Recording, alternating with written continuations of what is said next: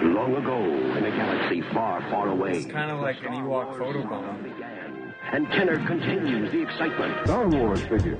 The Empire Strikes Back Return of the Jedi. Welcome to the Star Wars Collector's Archive podcast. It's the Chive Cast. Newest news on the oldest toys. From bubble bath to belt buckles. From 12 packs to 2 packs. New boss, alien bounty hunter. From the Star Wars collection. Watch out, Black Vader! We bring the world of vintage Star Wars memorabilia alive with informative features and personal collecting stories. Offer expires December 31st, 1979. And R2-D2 with stethoscope. The Supreme Master, the Emperor. Brought to you by the Star Wars Collector's Archive. The SWCA.com.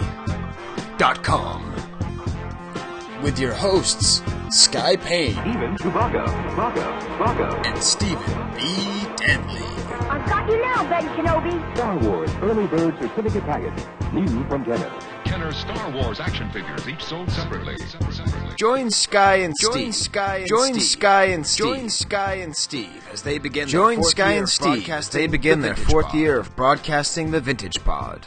The mysteriously motivated IG-88 is our figure of the month, and he is discussed at length, especially in his 12-inch form. We feature an unloved board game, talk about new books, new podcasts, old patents, old photographs, and a couple of foreign limelights that'll blow your mind. And for the first time ever, Fratastic Pete and Brisbane Mike join the show to celebrate our anniversary. They have an interview and give a live market watch directly from their research headquarters in Brisbane, Australia, and somewhere in Minnesota. All this and the definitive rugby bet on the Chive Cast Vintage Pod 36. It's in the Custard. Wampa Wampa. Welcome to the Vintage Pod for January 2013. January 2013, Steve. That's crazy. Yeah, when we first recorded this, it was January 2010. That's right, man. So this is the beginning of our fourth year. Right. Now wait, Steve, does that make it our third anniversary or our... Yeah, right? I think they're one and the same. A third anniversary is also technically the start of your fourth year, right? Does that make sense? Yeah, that makes sense. But it's pretty exciting. Yeah. It's, as we say every month, it's fun that we keep on doing it more and more. Yeah. We're recording this on a Wednesday, Steve.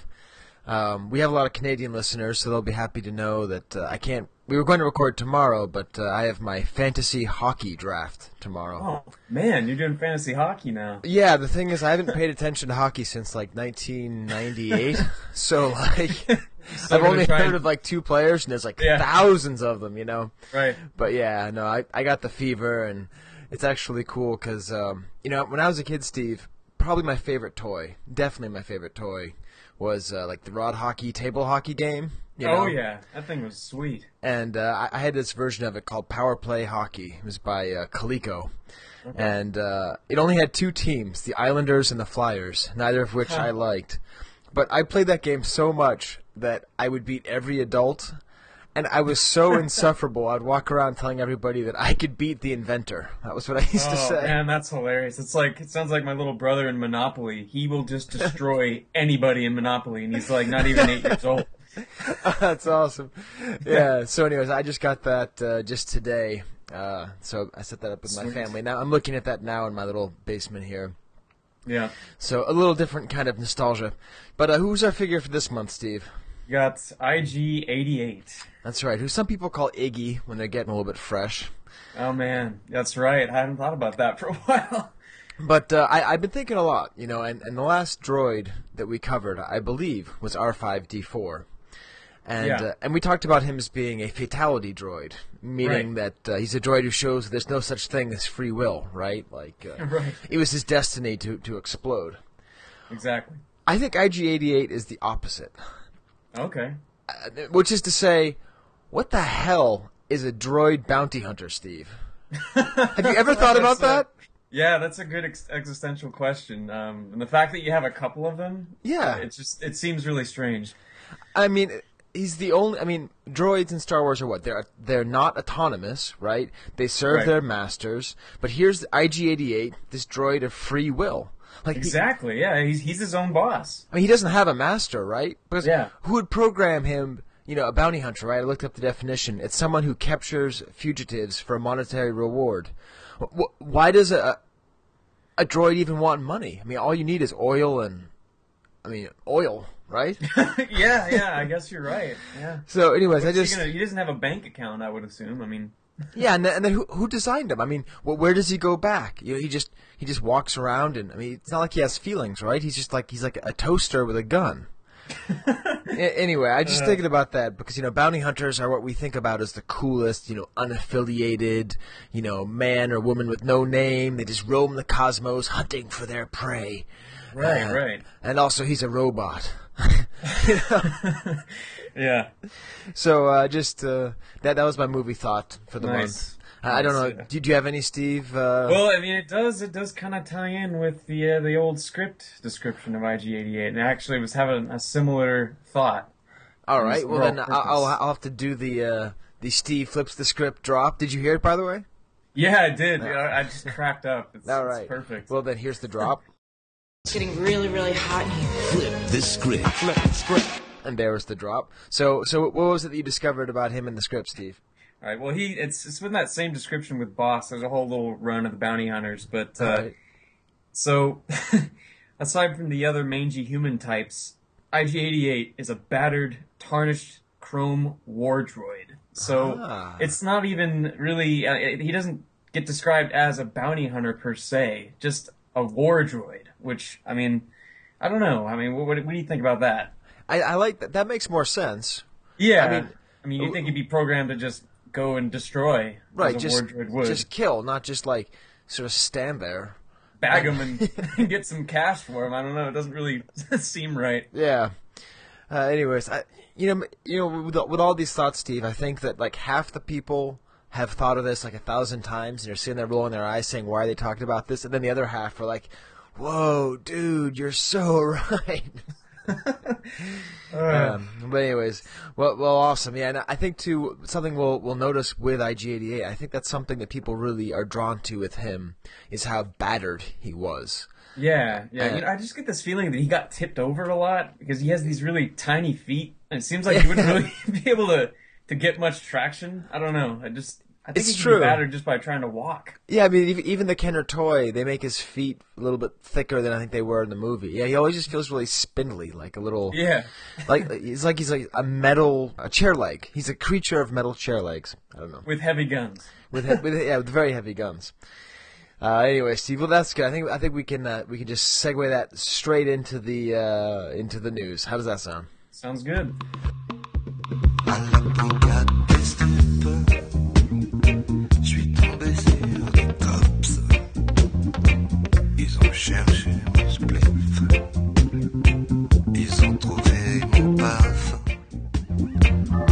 Well, Steve, we always kind of play around with the order of the show, and we never put Steve flips the script before the news, but that's actually a pretty good spot for it.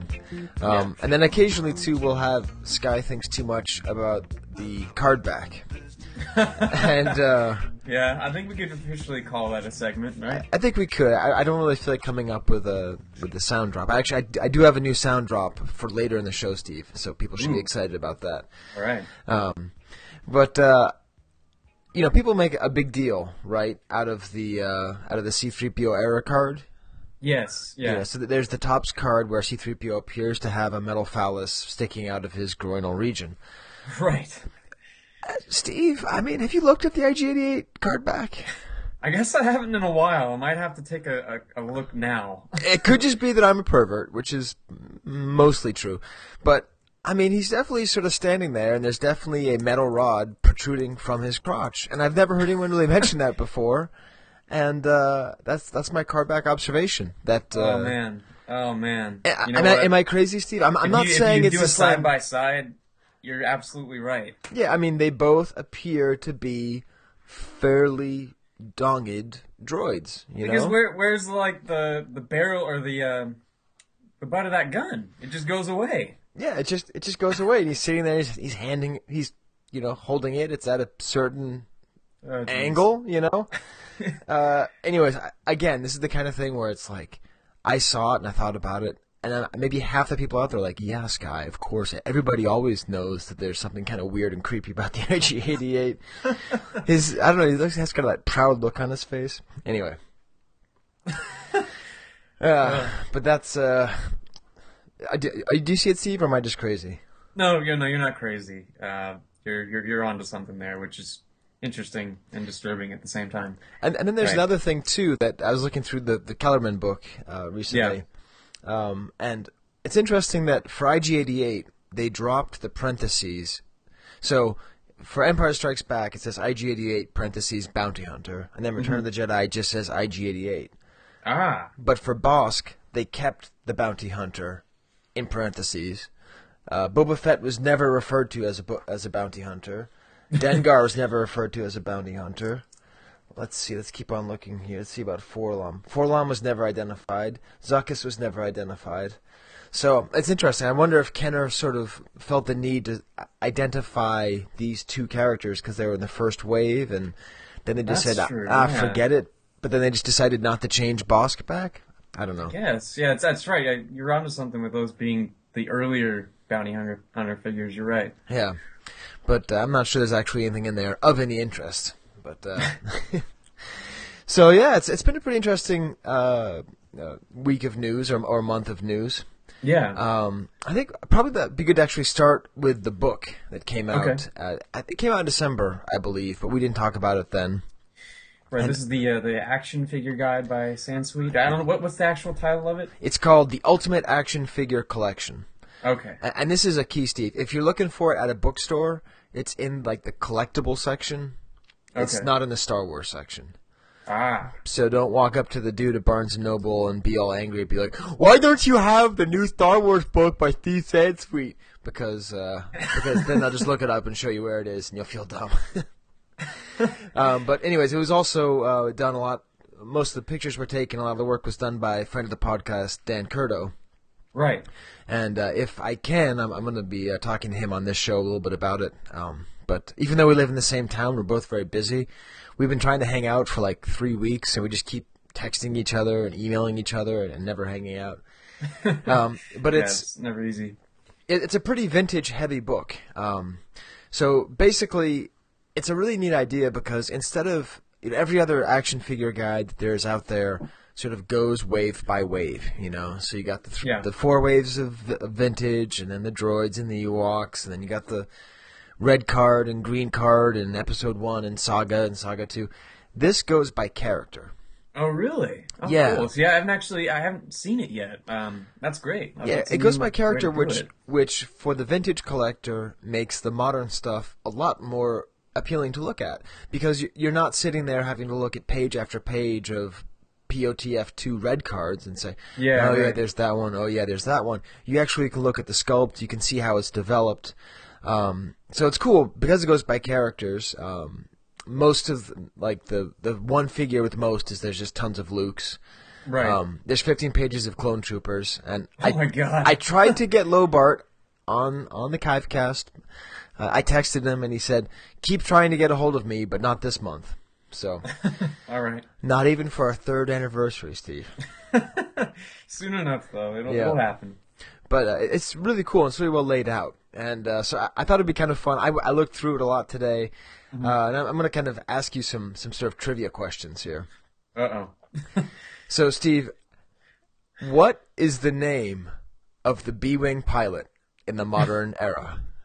You know what? Believe it or not, I can attest to this because Mark Enright actually gave one to me as a gift. Okay. I had no idea. And what's his name? But his name is none other than Kian Farlander. Woo! All right, Steve. I like that last name, Farlander. Farlander. It sounds like a ripoff of Skywalker. Skywalker, yeah, exactly. Which that is a pretty good name for you're buried under the ground. Absolutely, man, Farlander. Yeah, and another cool thing is I don't know how Sansweet does it, but he always gets these awesome numbers and figures. Like in his the sort of the landmark book, which sometime I'd like to talk about more in depth, from screen to collectible. He's able to actually say how many Star Wars figures were sold in 1978 and stuff like that. Yeah. And so he mentions how many early bird packages were sold for Christmas 1977. And I'm just a jerk because I know the answer and you don't, Steve. So I really don't. How many do you think? Just take a ballpark guess because this is good. This is good pod. Okay. Let's see. I'm gonna go with 200,000. Yeah, close-ish. 600,000. Oh wow. Yeah, and which is a lot of empty boxes. That is a lot of empty boxes. About it. Yeah. And he was saying that it was criticized in the media. And to that I say, really? Well, I put this out here. If you know, chivecast@gmail.com. Please let us know how. What was it that was said? Because I've never seen any of the media attacks on the early bird certificate package. Right. I mean, it is a lot of IOUs when you think about it. Yeah, it's a ton of IOUs. And the introduction is really great as for vintage collectors because he sort of really explains the vintage line. He talks about the early bird, 12 backs, the small head Hans, all the kind of normal things. But he talks a lot about Bernie Loomis as well, who ran Kenner at the time that Star Wars came out. And it's cool because in the book he gives him sort of more of an active participation, not so much like someone who was just sort of there, but someone but someone that was actually involved in the creative side of things, or and who really sort of saw something in Star Wars. Right. And that's the next trivia question I came up with you, Steve. Do you know the word that Bernie Loomis used to describe Star Wars? I do not. So he made up this word, toyetic. Ooh, man, that is good. Isn't that good? That is perfect. It makes me want to start a different podcast and just call it the Toyetic Podcast. I don't know what it would be about. Exactly what I was just going to say, man. That sounds like the perfect name for a show. Yeah, it really would be. Sorry for coughing, Steve. I've had one of those weird, colds or sickness dealies that's lasted for, 4 months. I just got over the same kind of thing. Yeah, since about Christmas. But yeah, so he said it had a toyetic feel. Oh, man, that's perfect. That's pretty cool. I didn't realize, too, that he was responsible. He was the one who was positive you had to have lightsabers in their hands. And then Sansweet also claims that the end of the vintage line was in 1985. And I just made the cut. 1985. Yeah, that's right. But we're going to talk about that soon. I think our next roundtable episode, I think that'll be one of the topics, is when was the end of vintage. Okay. And then there's some more things that I thought of just looking at this book. Again, I think you should go buy it. It's total. It really is. It really is a good book to have around. Have you ever? We'll ask it later. We'll wait till we get back to the Hoth Rebel Commander. But I'm pretty sure that's Cliff Clavin. Right? Because he was one of those guys, and I don't think anyone's ever said that or not said that. So I'm just throwing that out there. You know what? Looking at a picture of him, it really...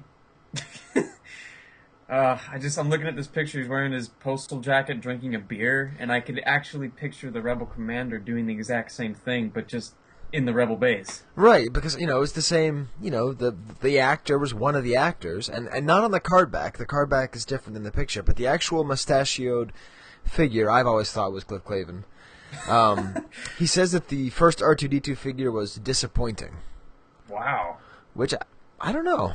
I found that interesting that, one of the great collectors and aficionados would describe that as disappointing, because I think it's an awesome figure. It's true, but you know what? When you think about it, they kept trying to add little trinkets to him as they went on, so maybe kids were slightly disappointed if, oh man, all it does is his head clicks. I want it to do this or that. I mean, yeah. Oh, yeah, I didn't even tell you about that, about the New York Collectors Club.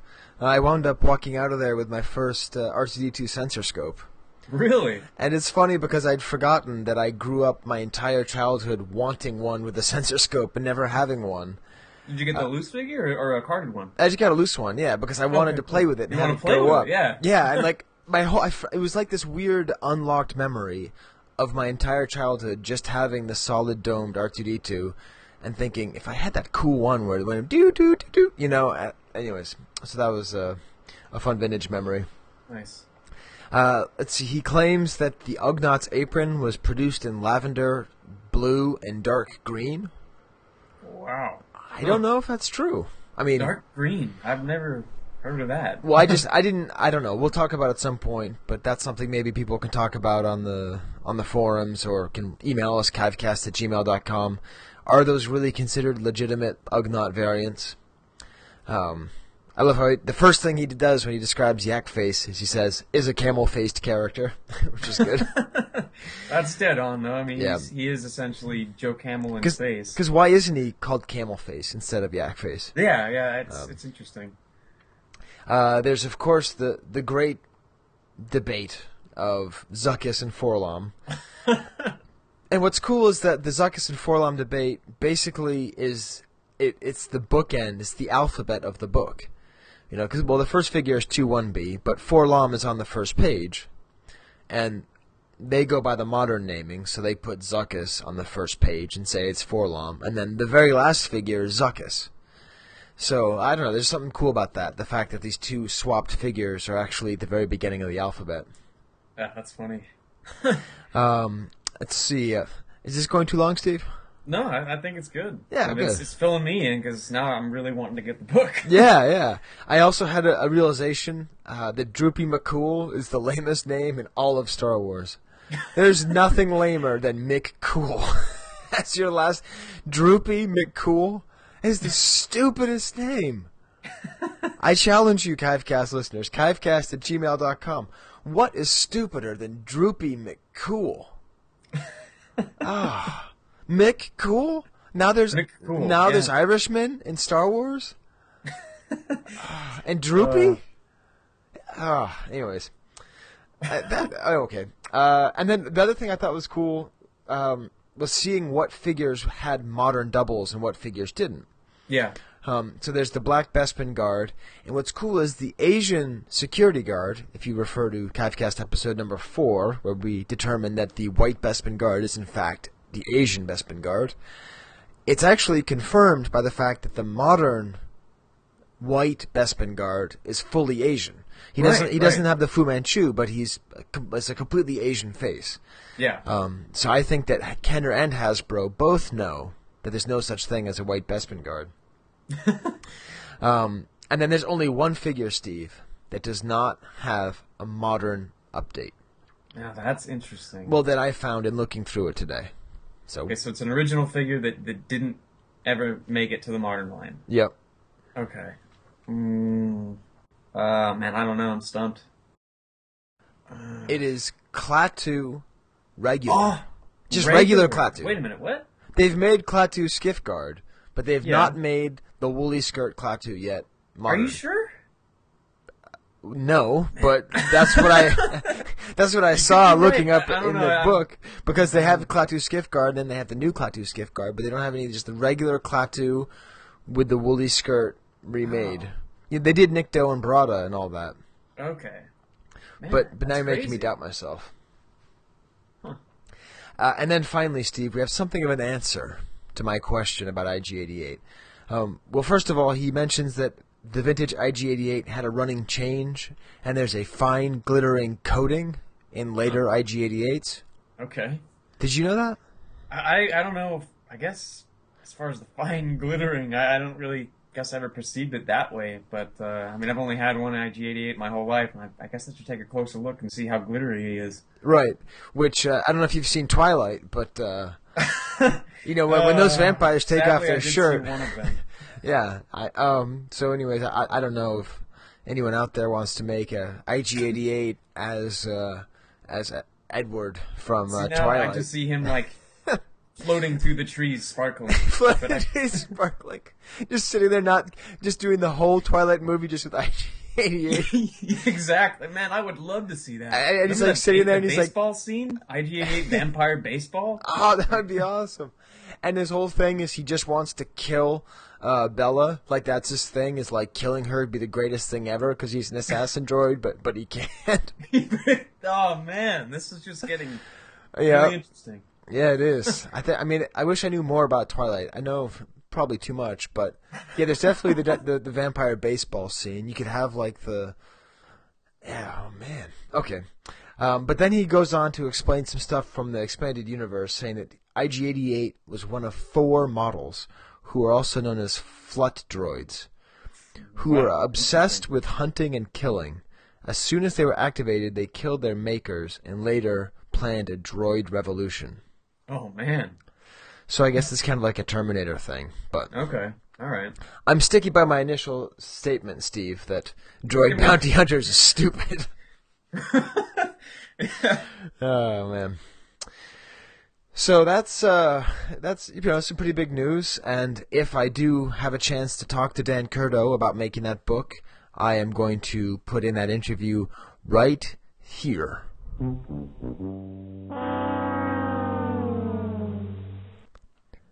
So maybe I did interview him, Steve. Maybe I didn't. We don't know. We'll find out. We don't know.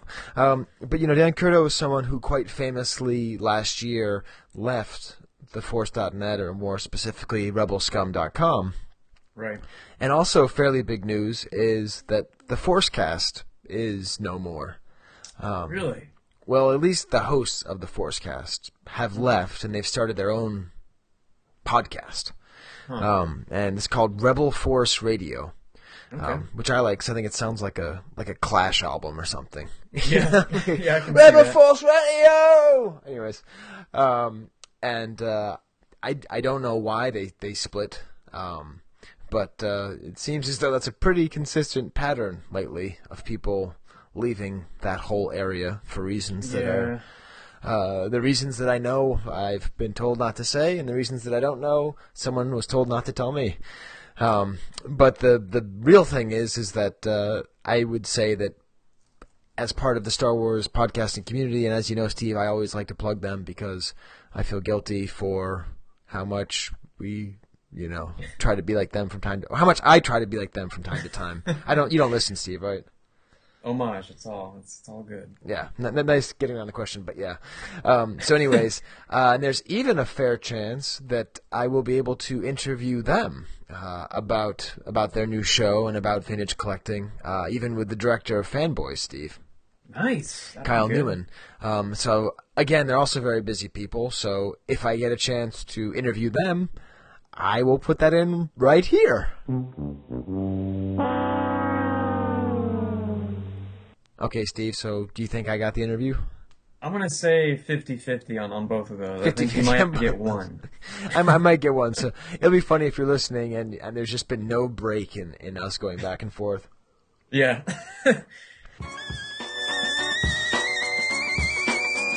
I want that ship, not excuses. So, Steve, I'm cutting in here. This is the future. This is 1 week after we recorded this. And you thought we'd get 1 out of 2 interviews? Do you know how many we got, Steve? Did we get both? No, we got the opposite. We got 0. Oh, no. But I'd like to turn this lemon into lemonade. And we've always been planning on having Fratastic Pete and Brisbane Michael join us in the Market Watch section. Right. And, they're going to kind of do a sort of roundtable market watch. Well, I was thinking, Steve, we haven't really talked to them. I've actually never talked to them. Right, yeah. I think the only time we ever heard from Pete, I think he called the Wampa line in the days of old. But That's right. Oh, that's right. Yeah, way back then. So yeah. Let's start off with a little interview with them, and then we'll come back to them later with the market watch. How does that sound? Sounds great.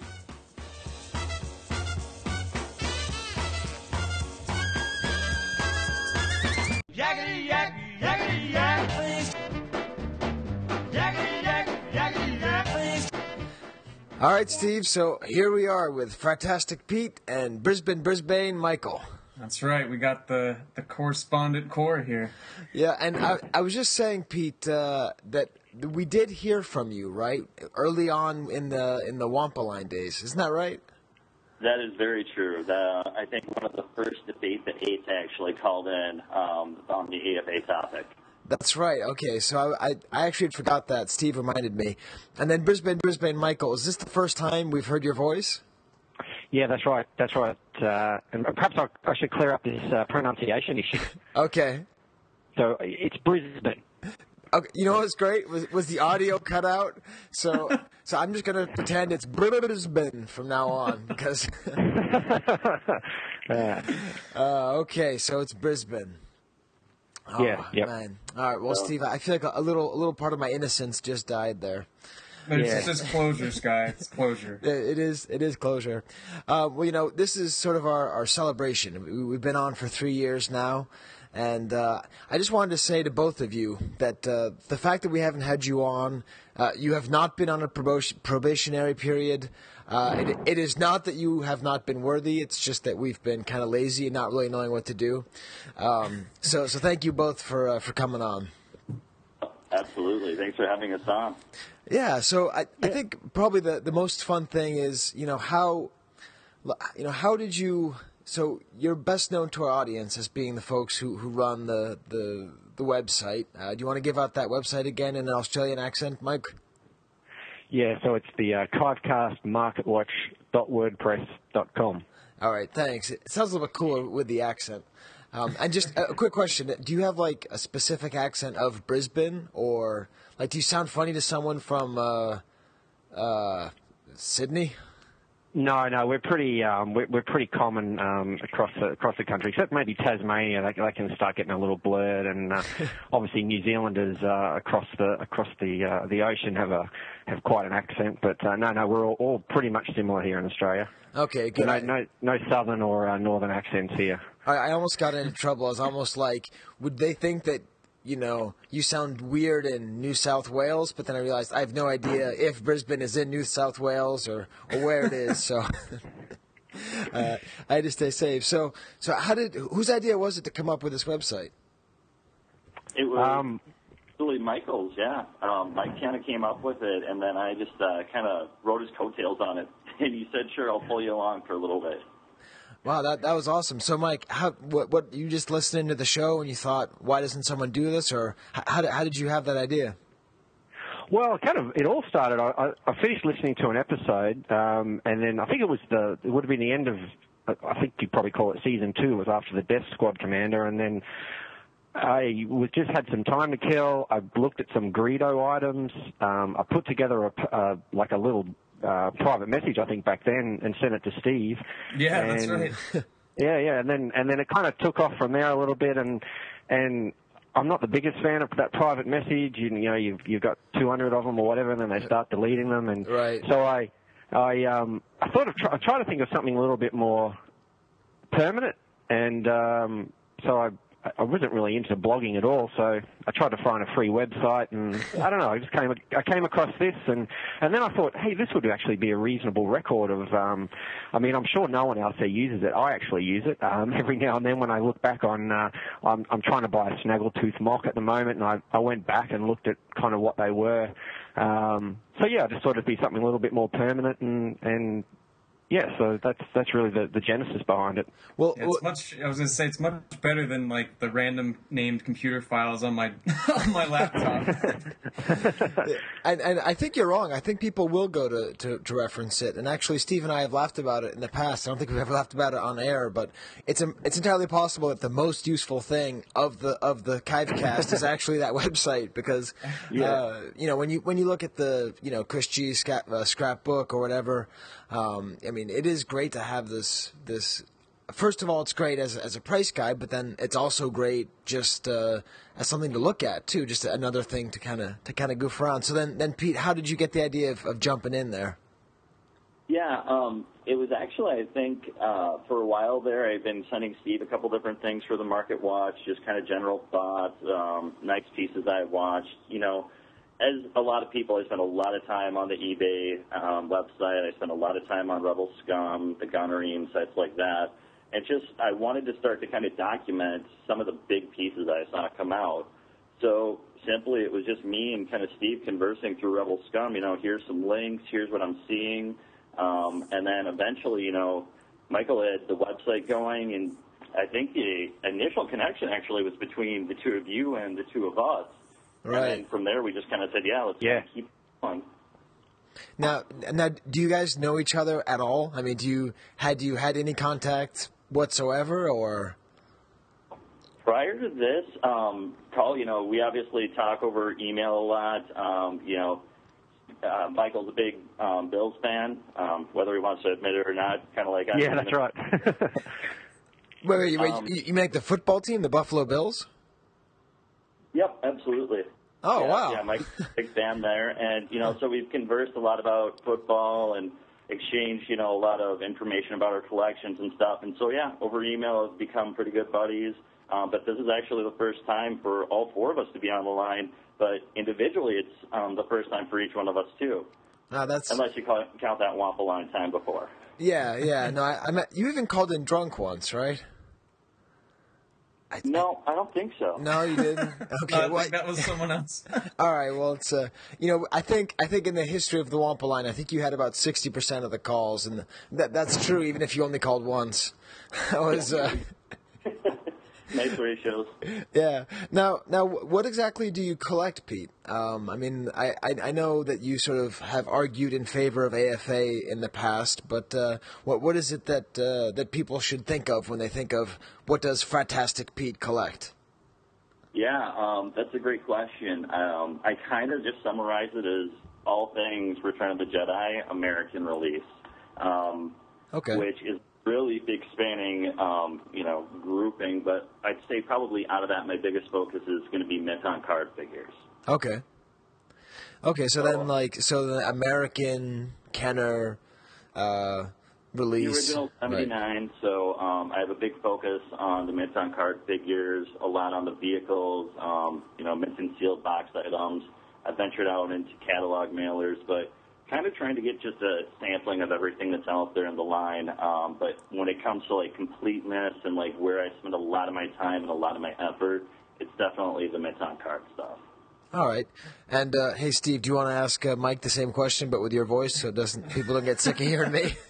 Sure, yeah. And I think some of my initial talks with Michael, he was asking about the micro collections. I know, Mike, you do a lot of that, but do you do the regular stuff too? Yeah. I'm going to start it off really with the micro, and then I branched into the pretty much Empire Strikes Back carded figures, and really the last year or so, I'd kind of sum myself up as a Luke Bespin collector. I've been kind of trying to put together a pretty decent Luke Bespin run, so I've got some nice pieces, some nice pre-production pieces, and hoping to expand that as time goes on. Well, yeah, we're going to have to talk to you soon because I think that's next month. Is it next month? No, yeah. All right. So if you like the Vintage Pod and you like helping us out, think of Brisbane. I'm sorry, Mike. I got to call it Brisbane. Mike. Yeah, no. Think of him for the Luke, and also too. At some point, Steve, we got to talk about micro because we get so much talk of so many questions about when are we going to do a micro show. And I've just been waiting for that book, but I think maybe we'll push ahead and do it sooner. Yeah, I think it's a good thing that we've kind of left on the shelf that deserves a show. What do you think, Steve? Because we're going to be talking a lot to them later in the show. Should we go right to the So Be It lightning round? Yeah, let's let the lightning strike. Ooh, I like that, Steve. That's a new one. 3 years in, you guys are going to have to listen to the show. He actually winds up kind of dissing me at some point. And I wouldn't say it's a diss. It was a zinger? It was a zinger. But it was the first time it went in that direction in the history of our show. It's probably been 4 years coming, Skye. I know, it has been. I'm just afraid he's going to start, letting loose. Crying my Jenny Lights. All right, so the funny thing is I always have to look in my old computer to find my lightning round questions. So I found one that we haven't asked in a long time. And that is, what has been so far your best collecting moment? Let's start with Pete. Oh, wow. I think the big thing, and we actually we posted a little lightning round on the website, a little bio about each of us. But the one thing that I think that was just kind of so cool and so historic for me was just realizing that vintage was collectible. And it was when I was about, early teen years, was in an antique shop, walked around the corner and just saw a beautiful display of all the loose figures, the loose vehicles. I saw some package stuff. And it was just that moment, we talk about emotional attachment to different things in the hobby. It's kind of almost like my heart was like, this is it. This is a great kind of tangent for you to continue what, for me, kind of ended way too early. Right. I was really into the line and the Return of the Jedi line, specifically as a kid. And with that, when the line ended, I kind of like lost a part of me. And when I saw it again in the antique store, it's kind of like, well, wow, I can start off with this and I can reconnect with different things. Right. And that's cool. So that's why you sort of focus on Return of the Jedi then, because it's sort of the continuation of the line for you? Yeah, it was what I remember seeing in stores. You know, I saw Power of the Force, the Last 17, and a couple different showrooms over time. But for the most part, it was really the main line that I saw. And, you know, part of the reason I went and collected that line specifically was just because you can span the entire series with one card back, which I just always thought was really cool, too. Right. You know, actually, I just realized, I remember you did put up the lightning round on the website. Huh. Yeah, we just put up a couple quick pieces. It's funny, but because I was reading through today, and it's like, depending on what time, and I'm sure this is the same for every collector, depending on what time it is in your collecting days, your focus really shifts, your holy grail may shift a little bit. Yep. But in general, yeah, it's pretty much out there for anybody who ever wants to reference the two of us. Right. Okay. Well, that's good. And we'll have to see if they vary. Again, it's chivecastmarketwatch.wordpress.com. I have to admit, guys, every month I almost get the blog hoster wrong. I never do, but I come really close every month. And then I always say, Steve, I said WordPress, right? He's like, yeah, you said WordPress. And then I go back and I edit it out. So, anyways, it's chivecastmarketwatch.wordpress.com. All right, good. Well, then I'll ask the same question of you, Mike. Yeah, look, I think if you'd asked me this, and it's funny, I think this is what I've actually written on the website a little while ago. It would have been when I got my really first great condition mint on card figure, which was funnily enough an IG-88. Oh, cool. You know, I'd kind of bummed around buying a few, you know, lesser quality mint on card figures, cracked bubbles, yellowed bubbles, and I remember seeing this really crisp, getting it out of the box that shipped to my door, this really crisp IG-88, and thinking, wow, this is really great. It's a little piece of history. It happened to be graded, so it was, you know, nice in a little acrylic container. But I think what's really changed in the last year or two is and it's somewhat involved, getting a little bit involved in this show and the forums, and it's really that community side of it. And I'm pretty sure Steve said something like that in the first episode, and it's true. I think getting involved with the community, getting to know guys, you know, through either chatting or deals or whatever it is, that's what's really, I think, been my greatest moment in collecting, is really the past little while, just getting involved in the community side of it. Yeah, that's awesome. I like both those. I think, Steve, have I ever talked about my first vintage figure, the MOC I ever got? I think you might have, but it might be a good time for a refresher. I should actually probably ask Pete and Mike, because they probably remember better than we would. But I had a very similar thing where the first, I got, it was actually kind of a combination of your two stories. When I realized that vintage was a collectible I could get, and then I didn't know, if I'd get a fake, so the first thing I got was a AFA 75 12-back Chewbacca. Oh, wow. And I remember it was $325 from Cloud City Collectibles back when they existed. And I was so excited to have this thing. I mean, first of all, I didn't know what AFA cases were, and so I know both you guys, kind of like AFA, so I was trying to chip it open because I thought the case was broken, and there was a door that just wasn't open. So I was trying to crack it out, but not because I was like, no AFA, I just didn't know. And I remember I was living in Oakland, and I was so excited that when I drove down to LA for a party, which is 5.5 hours away, I brought it with me to show my friends. That's great. I remember a friend of mine, the same guy who's in commercials, looked at it and was like, why is it in that stupid case? I'm like, I don't know, but look at how cool it is. But, all right, Steve, do you want to ask the next lightning round question that you remember? Yeah, I was going to say, it may not be the correct order. That's fine. But I know one of them for sure was rating the movies. So, Pete, how would you rate the 6 movies? Oh, man, that is old school, Steve. We haven't asked that one since, season 2. All right. I know. I got to bring it back. Oh, I love that question, yeah. I'm up there with almost everybody, I think, in the vintage community, or a huge chunk. Episode 5 will always be my favorite. From there, I'd actually go episode 2. I know that's not a fan favorite, but for me, it's just a really good continuation of that trilogy, and I think that trilogy just has a life of its own, and that kind of, for me, stirred the pot a little bit and created a little bit more chaos in the first trilogy than I was experiencing in what we saw in Phantom Menace. From there, real easy, 4, 6, 3, and 1. All right. Wow, putting episode 2 at number 2. That's brave. Yeah, I know that, you open yourself up to things like that, but with a name like Fratboy24, I'm kind of used to it. Yeah, it's true. There's one thing I'll say about you, Pete, is you don't like try to seem cool. Like, you are cool, but you don't like worry about that. And I think that's a really good, I mean that in the best possible way. Because the worst things in the world are people who try to seem cool, and then you get to know them and you're just kind of like, yeah, well, how about that? But, no, we should try and see episode 2 in 3D together. That'd be fun. Oh, yeah, dude. We're definitely waiting for that one. Yeah, I'll be there opening night, and I think we'll be the only 2 vintage collectors doing that. How about you, Mike? I'd run Empire, Star Wars, or A New Hope, and I'd flip here and have episode 3, then Return of the Jedi, then 2, then 1. So that's my order. Wow.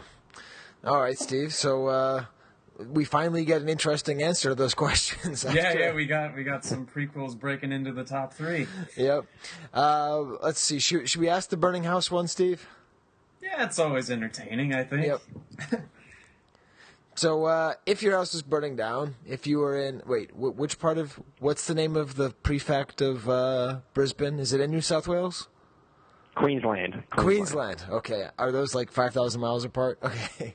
Some ways apart. Yeah. Yeah. Okay. So if you were there, Sydney to Brisbane is, yeah. Okay. So then, if there was this great Queensland fire and you could only save one item out of your entire collection, which one would it be?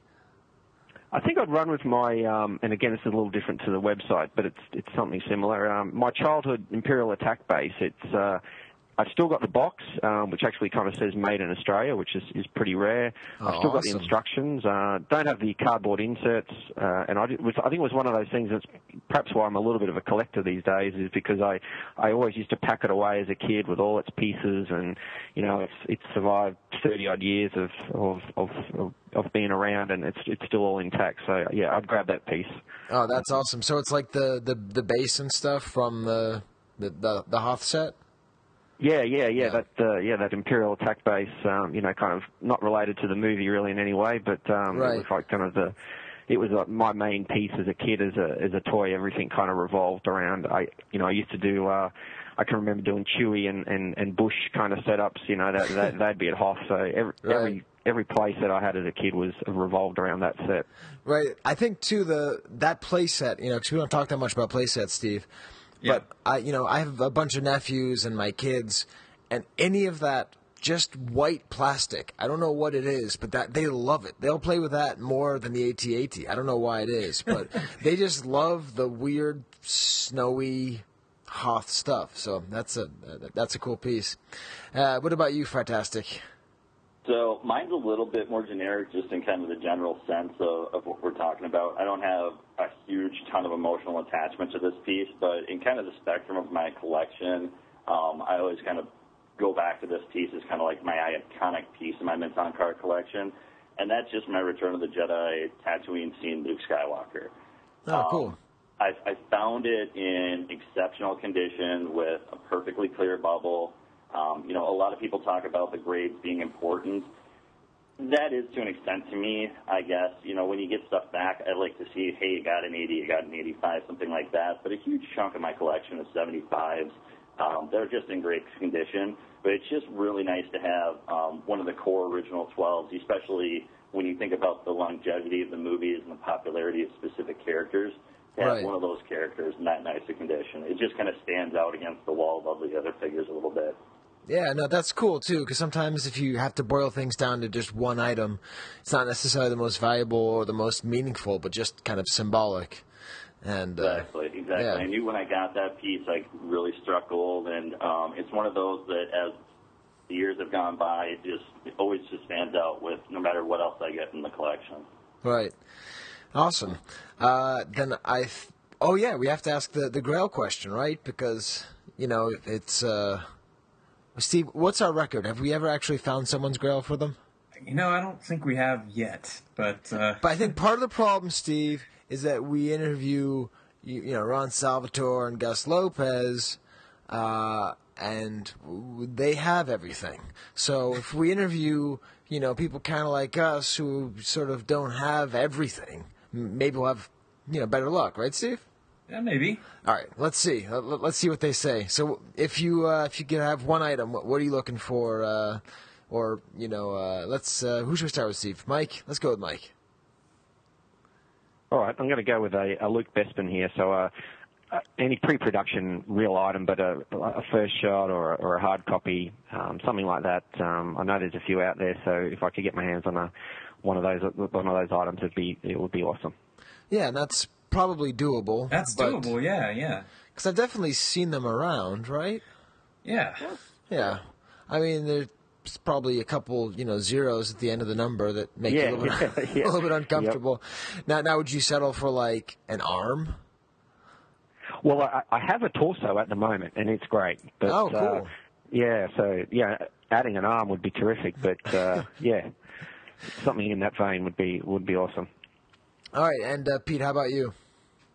For me, it would be a Return of the Jedi proof sheet of some type with multiple figures on it. Oh, cool. The uncut sheets, obviously, it's one of those kind of pipe dreams at the end of the day. But when you look at the Kellerman book and you look at some of the stuff that was out there and some of the auctions in the late 2000s, they're out there. Yep. Will I ever come across one? Probably not. But, that is the one thing that I've had a couple of the large Revenge or Return of the Jedi proofs, like the AT-AT and the Rebel Transport over time. Uh-huh. They don't really display that well, but those pieces, when you have the multiple cards, I think just look so iconic. Right. Given the mint on card focus, it just fits in perfectly with everything. It kind of pulls the whole collection together. So, pipe dream, but maybe someday. Yeah, maybe someday. I think that's a good example of where networking will help you, because if something's sold in the late 2000s, like I know where a couple of those are. I almost bought one myself, but I couldn't bring myself to buy it because I would have cut it up, and then I would have hated myself for cutting it. So even though I wanted to do that, I didn't want to do that, and so it wound up going somewhere else. But those pieces are beautiful, and they sold pretty recently. I mean, Steve. Remember that, Steve, at the second California meeting when we were talking to John Kellerman? Oh, yeah. Well, I wasn't there, man. That was the one meeting I missed. Right. And I'm killing myself over it ever since. Because, he brought, a full folder with, chromolins, and he had his whole sale list, and he had most of his stuff still there. Right. Including, all those uncut sheets, which I think have all gone now. So, yeah, that's definitely doable. All right, good. Well, Steve and I will have our eyeballs out for that. And then finally, of course, my favorite question, the only real lightning question. If you were a vintage figure, not what would you like to be, but what do you feel you actually would be? Let's go with Pete. This one, I actually kind of had a funny one that we posted on the website a while ago, and it was when I was unfortunately having a problem with my knee. I went to Power Droid because at the time my knee kept clicking like the Power Droid, and every time I went into my closet, saw my Power Droid mint on card figure, I'm like, I know exactly what you sound like out of the box, and I don't even need to find one to show myself what it is. Wow. So kind of a random thought on that one. We posted that on the website. Truly, and this kind of goes to my character to a little extent. And my favorite figure of all time was Greedo. And really? I think from a personality perspective, it's one of those where sometimes I bite off a little more than I can chew, just in general. Right. So I'm going to go with that just because of the childhood memories and the fact that we have that same personality trait. Although I do hope to live a little bit past the first 20 minutes, 30 minutes of this episode. Right. Yeah, so, Alan bit the dust a little early. Yeah, that's right. Alan did. But, do you consider yourself greedy? Not at all. Not at all. To be quite honest, it was just, as you guys kind of talk about, your top 5 figures and stuff like that I've heard on the episodes before, right. I think it was the thing of the head, and also, for some reason, green was my favorite color growing up. So okay. just, hated towards him. Yeah, no, the top 5 list was a great idea, but then, like many things in the Chive Cast Vintage Pod, it just sort of dropped. But I think we'll have to pick it up again. I think it ran up into Celebration, and then it was just like poof. But we'll have to bring that back. All right, and then how about you, Michael? Well, I'm going to sound like I'm completely obsessed with Luke Bestman here, but I'm going to run with him. All right. And I'm going to say it because he kind of reminds me of me in the sense that he did a little bit of training and then he flew off to Cloud City, kind of half baked, so to speak, and, right. and that's kind of how a lot of at least my early collecting was. It was kind of half baked, rushed into items, and I've got half a cupboard full of stuff I look back on and go, ouch, why did I buy that? So. So there you go. That's my answer. That's a good analogy. Yeah, that's good. Now, would it be the 31 back? The slowly walking, or the gun pulled out? Which one do you feel is more you? Yeah, I think the walking. So I'll go with that one. Yeah, that we'll talk about that next month. But I think it's a bummer they changed it because that slowly walking. Yeah. That is that character at that time. It's like, what am I doing? It always looks kind of like he peed his pants too. I don't know, but well, all right, well, awesome. We're gonna come back and we're gonna visit with you guys again. You've written up. It could be your finest work as far as the Market Watch goes. And what's great is that, man, I hated getting the Market Watch together, and then Steve took it over, and I think Steve liked it okay, but just kind of did it, and then you guys seemed to actually like it, so it's it all works out. So let's Steve and I'll get back to the show, and we'll talk to you at the Market Watch. Awesome. All right.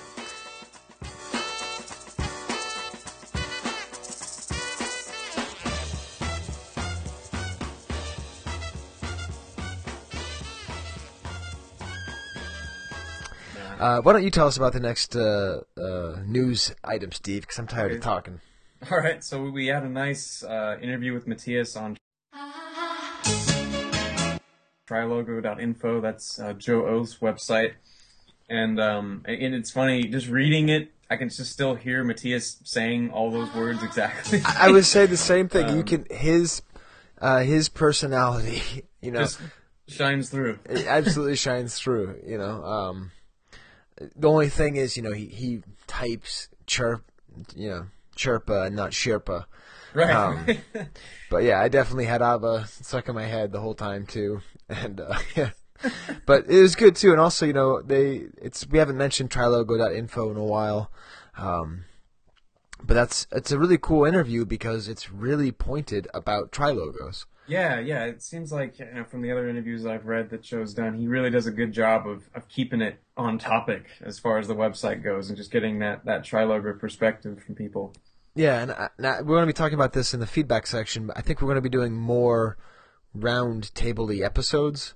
Mm-hmm. So that might be fun to do a tri-logo episode. Yeah.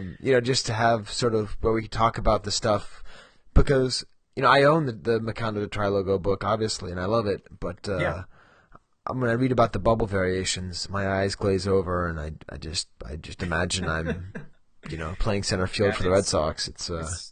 Tri-Logo is one of those things where it's just like everything else. There's those things that are so detail-oriented that, like, I'm like you, admittedly, I get kind of like, what? Yeah. But then there's the crazy, differences as far as the card back designs and photo art and all that funky stuff, which I love. So yeah, no, it's totally great, and I should know more about it. So so definitely check that out. We'll put up a link to that, but you can just look up trylogo.info, and it's pretty featured there on their site.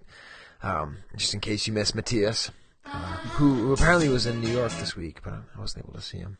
Oh man. Yeah. Well, I live 8 hours from New York, so it's not exactly. That's right. You got to keep that in mind. It's not quite the same. Yeah, it'd be like saying, "Oh yeah, he was in California. He was in." He was in Reading. Yeah, he was in Eureka. And what's the deal with these patents, Steve? All right, so they've been on the archive for quite a while, but recently Chris G. Posted a thread. Who? Chris Jorgulius. Thank you, dude. Come on, Steve. We don't say Chris G on this podcast. that name holds that name holds no meaning to me. No. Wait, is that even the Vader line? What's the Vader line which says, "I knew you're Anakin Skywalker"? That name, right? That name no longer has any meaning for me. Yeah, exactly. Chris G. That name no longer has any meaning for me. Thank you. So, what did Chris Georgoulias highlight? Because he basically did his own nugget from his own section of the archive, which was awesome. Yeah, it's good. I mean, I remember looking at these a couple of years ago, and it's funny because some of the stuff you can tell it's clearly meant for the toy, and other stuff it says for the action figure, but it just has a weird little image of the character, which doesn't, it looks like just a Well, so what is it? Describe them a little bit more, Steve. Okay, so there's a section, I think it's on Google, right, where all these patents for the vintage Star Wars stuff is, and they have all the straight patent information from the 80s, the United States patent stuff, which has the inventor and the terms, and then these interesting little descriptions and little figure drawings of stuff, and it's just funny to see things like the mini rigs and stuff as these discrete little creations. I mean, it's really what you're looking at is the documentation of them, right? And I think it's fun as far as, and he actually made a good point. It'd be a nice thing to kind of print out if you have stuff like this to display with the toys, just to kind of give it that official feel, I guess. Right. Yeah, and it's neat too, because what I like is seeing who is considered to be the inventor. Right, yeah. And taking IG-88, for example, they have the IG-88 pattern for the toy. Okay. And it says that it was invented by George Lucas and Ralph McQuarrie. Huh. So I guess they're the only, so Joe Johnston didn't have anything to do with it, and any of the toy creators didn't have anything to do with it. And they have, these great drawings, just simple line drawings where you see how the figure looks. And then for some of them, there's no one you've ever heard of, like the mini rigs. They're just straight up, the famous toy designers who we've heard of, like the Cap 2 from last month is just Marc Boudreau. Right. And that makes a lot of sense, because it's not like Lucas was sitting there thinking, now, what would Boss capture people with? So, was that Lucas or was that Bane? How dare you confuse my impersonations? Well, is that the first time you've ever insulted me on this show, Steve? I don't know. Maybe it's just I think it may be. I couldn't quite hear you, but I just got the tail end and I heard Bane. 3 years in, and Steve finally strikes back. Drops the hammer. It's going bad, Steve. You don't have to hurt my feelings. So there's a lot of really. I looked at it and I thought, okay, I'll just take a look and then I'll keep moving on, and then I wound up just clicking on all of them. Yep. Yeah. And it's cool too that some people. What was it that Macquarie got sole inventor rights on the lightsaber, which is weird. You'd think that Lucas would get that on that. And then also there's like the weird cases where the toy was sighted or not sighted. Yeah. I don't really understand how that works. Maybe I don't either, because Tommy Garvey, or it was like 1971. Right. So I think what that is that this it was referred to as maybe there's a conflict with what it is. Okay. So the thing that was found, a citation, was for Jabba the Hutt. Was first of all a golf club, which is great. the Callaway Golf Company said golf club with necklace metal head. So I don't know how it got referenced. Maybe because Jabba the Hutt doesn't have a neck, or he does kind of look like a golf thing. But then another one is a toy manatee. Oh man! So that is perfect. Going back to the archive party, I can't believe we never thought of the similarity between Jabba the Hutt and a manatee. But we could have done that. I mean, falling off a log. It's so easy. This giant fat figure with small stupid arms. So yeah, definitely take some time, check that out on the archive. We'll include a link to that. I love the idea of Jabba the Hutt actually at the Callaway Gardens golfing. I don't know why. It just sounds great. Yeah, it does. And another, not really a news story, Steve, but this is something that I want to work on. Okay.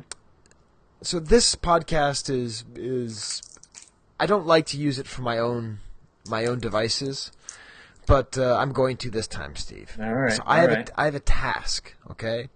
The day that I registered on Rebel Scum, April 31st, 2004, was 1 year before my son was born, which is the reason that I remember it, not because I remember the reg date. And I was thinking for this August, he's really into chess, and he's really into the idea of Star Wars chess.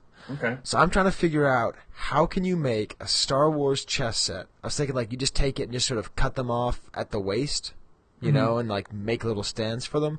That's fine. I can figure out it. But what figures work as a vintage Star Wars chess set?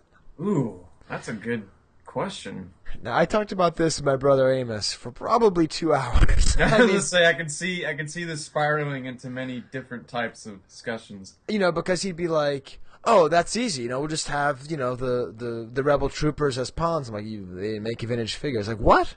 I was like, "Yeah." I was like, "Oh, okay." And anyway, we're trying to figure out who would be. You know, would you go just by movie? You know, like, and there's only one woman in the entire series, right? And so that's Princess Leia. Right. So she's the queen. But then who's our king? Is the king Luke? That doesn't make sense because they can't be married because they're brother and sister. He's actually a knight who's like a Jedi knight, so that would kind of work more as a knight. So then is Han Solo the king? Well, he's not really the king. But then if you made it like Return of the Jedi, then you could have Akbar be the king. That kind of makes sense. Or like, I was going to say. Or Maydeen. Akbar. We could have Maydeen as the king and Akbar as the queen. and then on your dark side, you know, you'd have to have the Emperor as the king. Yeah. And then you'd have to have Vader as the queen. Because he's the most powerful character and he serves the king. Right. So then does that mean that Luke would actually have to be this is what we finally came up with. Luke would be the queen and Princess Leia would be the king. Because she's kind of like the figurehead and he's like the one who has to fight Darth Vader. It all gets very confusing, Steve. You know what? That does sound extremely confusing. So I would like to invite the listeners out there just to think about it. I've been trying to figure. I don't think you can do it with just episode 4. I don't think there's enough. There's no good pawn, for instance, in episode 4 for the rebels. Right. But there is in episode 5 and episode 6. Obviously, you could have a Hoth-themed one or an Endor-themed one. So I just thought this could be a fun thing for people to think about.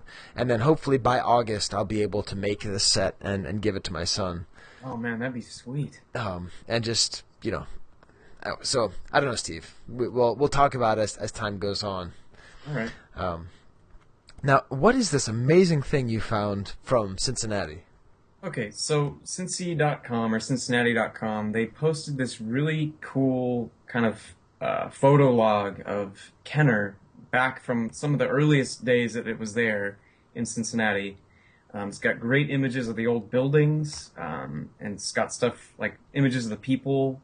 So like the founder, one of the brothers, Albert Steiner. Right. Pictures from the 40s. It's got them, and it's also got pictures from retail stores of Star Wars toys and Play-Doh and things like that. I mean, it's really a neat time capsule. Now, before we go on, I never really thought about the fact that the founders were named Steiner, but the company was called Kenner. So I was wondering, maybe it was a question of anti-Semitism, right? Like, if you had the name Steiner, people would have stayed away from it? Yeah, I don't know. I was just trying to think, like, why pick the street name as opposed to your name when you start a company with your brother. Anyways, maybe that's the kind of thing that maybe one of our listeners would have a thought on. Yeah. And I think have I brought that up before, Steve? It's like an artist's rendering of the Kenner Distribution Center from 1975. Oh, man, that's beautiful. It just looks like I'm giant imagining building. Like an Indiana Jones warehouse of Kenner toys inside of it. Yeah, we're gonna steal the pictures and put them up on our website as well. But there are just my theory actually is that this is the pictures of the store. I think maybe it's like the factory, like the Kenner store. Because Kenner had a store for its employees. Okay. So part of me feels like that's what this may be. Okay. But there's 52 photos here, and the other amazing thing is pictures of the factory floor. I'd never seen pictures of the factory floor before. So you see amazing pictures of them actually building Kenner toys. Like there's this great one, and it's got the date, June 26, 1979. The Death Star space station is boxed up at the Kenner plant in Oakley. And that's near the Kenner morgue. It may even be right across the street from where the Kenner morgue is. Okay. And that's, I went there and took pictures there and stuff. Okay. But yeah, it's just really cool to see these very well taken black and white photos. You even see like unfinished X-Wing fighters. Yeah. So I didn't, I just imagined that everything was made in China or Hong Kong or Taiwan. But you look at this picture of these X-Wing fighters from 1979. Again, we'll include the link. It'll be on the enhanced version, and they're just husks. I mean, they're hardly painted at all. So there appeared to be a lot of work that was done domestically. Yeah. Did you see the one of the Falcon? It's like it's put up on display on a fiberboard kind of thing, and it has all the stickers there, and it just has a label Millennium Falcon and how it's supposed to be put together. Right. Oh yeah. That must have been like the sort of the master display for people to look at and to determine. Yeah, and a lot of great pictures of the goofy kids playing with the toys that would then be put on the box. Yeah. And did you see? There's this great one of the president with his head is behind all of these 12-inch figures. Oh yeah, no, that's beautiful because so cool. In that shot there's also the Kenner came out with. They tried to. It's actually really cool. So after Title IX, the thing that made it, I don't know, that women could actually participate in sports at the college level, Kenner tried to fight against Barbie. And the way they did it was they created this doll called Dusty. Oh man, I had no idea. And Dusty is like an athletic, realistic-looking woman who was really sporty. Okay. And, she's blonde-haired, blue-eyed, but her best friend was, a real soul sister who had a big black afro, and her name was Skye, S-K-Y-E. So that's where I remember it was your avatar. Yeah, my avatar used to be that, and that was why, because that is an actual Kenner toy with my name. Okay. Just because I don't happen to be, just because I don't happen to have a big black afro doesn't mean that I can't be Skye. So I'm not sure if that's actually her, but anyways, I think it is. I'm sure Ron Salvatore can confirm. He knows a lot about the crazy Kenner dolls. But yeah, this is, again, we'll put up a link to this, and this cannot be missed. I mean, I haven't seen these pictures anywhere. Just seeing things like a conveyor belt with an old lady putting the TIE Fighter boxes together, it's great. And it's the kind of view that we haven't had. There was that video, right, of the Palatoy factory, and that's cool, but I mean, it's Palatoy. It's cool, but it's not. It doesn't feel quite as direct. Straight from the center of the galaxy, so to speak. So yeah, I think Steve, wasn't there more? I swear, I just keep looking at these pictures and just see. I mean, yeah, there's a ton. I mean, I love the. This doesn't really have to do with Star Wars, but there's that image of the guy who created the Play-Doh formula, that scientist-looking guy. Oh right. And it's just crazy to think that is such a long-running product, and to see it start like that, it just doesn't feel like it should have been around that long, but really it has. Well, Steve, are you trying to bait me into telling my story? Maybe. Unknowingly. Okay, so this is where, I don't know if you have these things in your family where things are told to you when you're really young, and then you just sort of keep them in your head forever, and you never really verify them. Yeah, I've had that happen. I was told when I was a kid that Play-Doh was invented in my basement. In your basement? Yeah, I grew up in this. I moved, but the first house I lived in was this really funky old house with this basement that used to have a kiln in it and had all these weird murals on the wall. And the story was that the person who lived there before I did was ripped off by this guy at Kenner but that it was actually invented by him in that basement. Oh, man. See, that sounds like one of my Uncle Keith's stories. Oh, that's right. Uncle Keith, man. We gotta have more stories from Uncle Keith, but... Yeah, I mean, just recently I saw him at Christmas, and he asked if I remembered the spaceship, and I didn't really know what he was referring to. Okay, what's this? Did you? I did not recall a spaceship, and he was very disappointed, and I felt bad, because I wanted to have something for him, and I just didn't. So what was the story? He left it at that, very vaguely. He just kind of walked away. Yeah, so anyways, in our family lore, Dr. Liu did not actually create Play-Doh. It was whoever owned my house before me. But I heard that once when I was 6 years old, and it stuck with me, probably in between games of power play hockey. Yep. Yeah. So that was great, Steve. I didn't actually see these pictures. So, yeah, go to Cincinnati.com, although I never know how to spell Cincinnati. So. It's one of those tough ones where I just get the wrong N and the wrong C in the wrong place. Yep. So I just let Google fix it for me. Yep. And then I got an email from Andy, and I realized that, did I ever talk about getting the Hungarian calendars? I think you mentioned that you had some on the way. Yeah. Well, anyways, I did manage to get some, and we are going to feature those unloved items in the future. Good, good. But he happened to just send one my way that he won in an auction that I didn't see, and it's just a beautiful card. And this is why, we get emails every month, Steve. What's the difference between classic and enhanced? And the difference is that enhanced have images. Yeah. Now, it doesn't really matter that much, but it is kind of nice if you're not driving and you're listening to the show. So if you have the enhanced version, you will see this picture of this Hungarian calendar. And this is an image that I've never seen anywhere ever before. How would you describe it, Steve? Well, I basically describe it as Ewok roadkill, or about to be roadkill. So it's that classic image of the biker scout on the speeder bike, but in the bottom of the frame is part of this little Ewok's face poking up. So he's about to get just run over. Absolutely. It seems like someone's like, "Hey man, should I take a picture of you running over an Ewok?" Yeah. Hey, then we should send it to Hungary to be made into weird pocket calendars. Yeah. How have we never seen this photo? It just seems so cut and paste to me. I don't know. It just doesn't.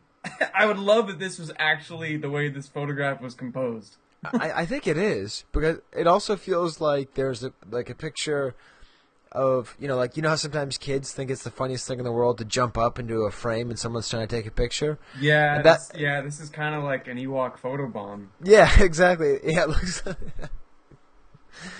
it looks like someone's taking a picture of the biker scout. He's all sitting there, he's trying to look cool, he's trying to roll up his cigarettes into the sleeve of his t-shirt and slick his hair back, and he's sitting there trying to be all cool. I'm all bad to the bone. Oh, hi! Damn it, Lumat! Get out of the picture! Yep. Yep. Oh, that's so anyways, sweet. Thanks to Andy for sending that to us. Good deal. Does that cover it for news, Steve?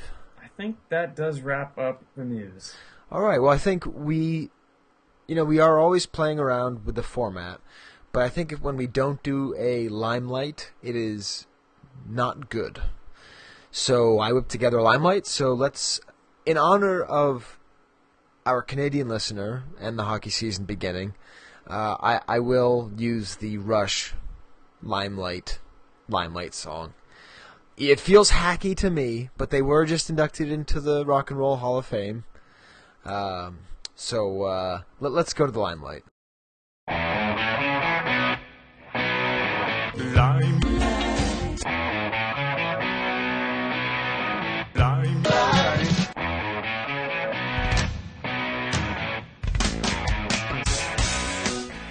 So, Steve, for the limelight, it's been a while since we've limelight foreign production figures. But as you may know, that's some of my favorite stuff. Yeah. So a couple really nice foreign limelights came up, so why not talk about them? The first one, there's two of them. One I understand, the other I don't. So let's start with the one I do understand, which is Stefan's limelight of Meccano first 12 figures on 20 back cards. Oh man. And have you seen this, Steve? Yeah, I'm looking at it now. This is just. It's pretty sick. I mean, yeah. One of the most frustrating things about Stefan, I know him fairly well. He's always very confident that it's not that hard to find Meccano figures. Like, I've been trying to find a Meccano 12-back Chewbacca. He's like, oh, you could find one of those. That's not that hard. I'm like, okay, where? But he just sees them all together, and it's the square cards. Meccano came out with 12 backs, which were on the regular rectangular cards. And then they came out with square cards. Hopefully, Steve, I'm going to France this summer, and we'll be able to interview Stefan and a couple other people. But it's just really cool to see all these cards together in one place. And yeah. I don't know. It's just kind of mind-blowing. It's pretty special. I mean, it's those square cards, for whatever reason, they do feel European to me. For whatever reason, I love that about them, though. It's just something different. It's true, yeah. And when I saw this, it was funny. The first thing I did was I went down and I got my own square card and just looked at it. Sometimes when you do that, when I can see you doing that. Yeah. I mean, obviously, it's one of my favorite pieces, being French and all. But yeah, I just looked at it I've got one of these. This is cool. But I mean, that's a run that I've often thought about trying to go for. But I never did and probably never will. But it's just beautiful to see it all together. Absolutely. And then the second one, Steve, have you had a chance to look at it? Yeah, it's Brody Walker's Toll Toys collection. Right. And, which first of all, before we talk about Australian things, is there a rule that Australians have to have Australian-sounding names? I mean, Brody Walker. First of all, it's only 2 letters off from Brock's name, which is also funny. that is crazy, huh? I mean, Brock Walker could also be an Australian name for that matter. That's true. Yeah. But I mean, even Walker, you have the image of him walking across the outback and fighting funnel web spiders and stuff. Anyways, it's just, am I wrong? Am I being Australianist? I don't know. So it's Brody Walker's Toll Toys collection. So describe it to us, Steve. So he's got stuff from each film, starting with the first a few from the first 12, and they had that nice blue Toll Toys logo, and man, it just goes on and on. He has several from Empire, and then let's see. Now the thing with these, a lot of them don't look that different from the front. A lot of it's just that on the back there's the offer. That the offer is to somewhere, and I think it's New South Wales. Well, we have enough Australian listeners; they'll correct us. Yes, I think they will gladly. Yeah. And then some really cool, the Princess Leia has a different color, free 4-LOM offer. Oh, right. The Leia Hoth. He's even got some Indiana Jones stuff. I didn't even really connect that. That's right. They must have had those. Of course. Over there. Yeah, and the Wampa has a whole different logo offer, and then he has what it looks like a complete collection of the Nien Nub offer. Yeah. And oh man, some of those are just so sweet. I've never gotten one of these because it's not different enough on the front for me. Yeah. It looks just like the same. Right. But some of them, I mean, the Luke Jedi with the offer. Yeah. Oh, because that it was never available. Luke Jedi was never available with a Nien Num offer. So right. That is just it's so good. Let's go Unloved. All right.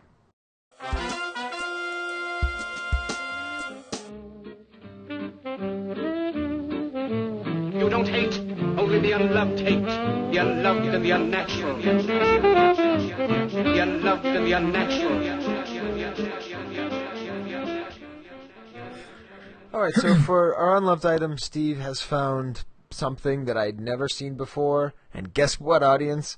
Now I want one. It's de rigueur here for the unloved item, Steve. What is the Hoth Ice Planet adventure game?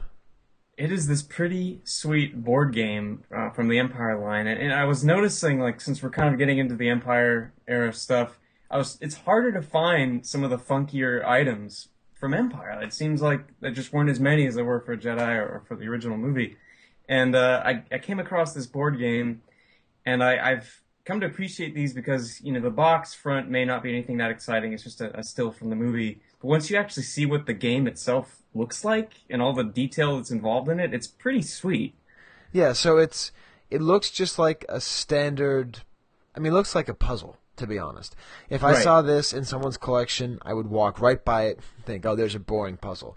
It's got the picture from Norway or whatever of the... Actually, it's kind of a cool picture. It is pretty cool. Yeah. It's got the gun turret blowing up, and you see the trenches in the snow.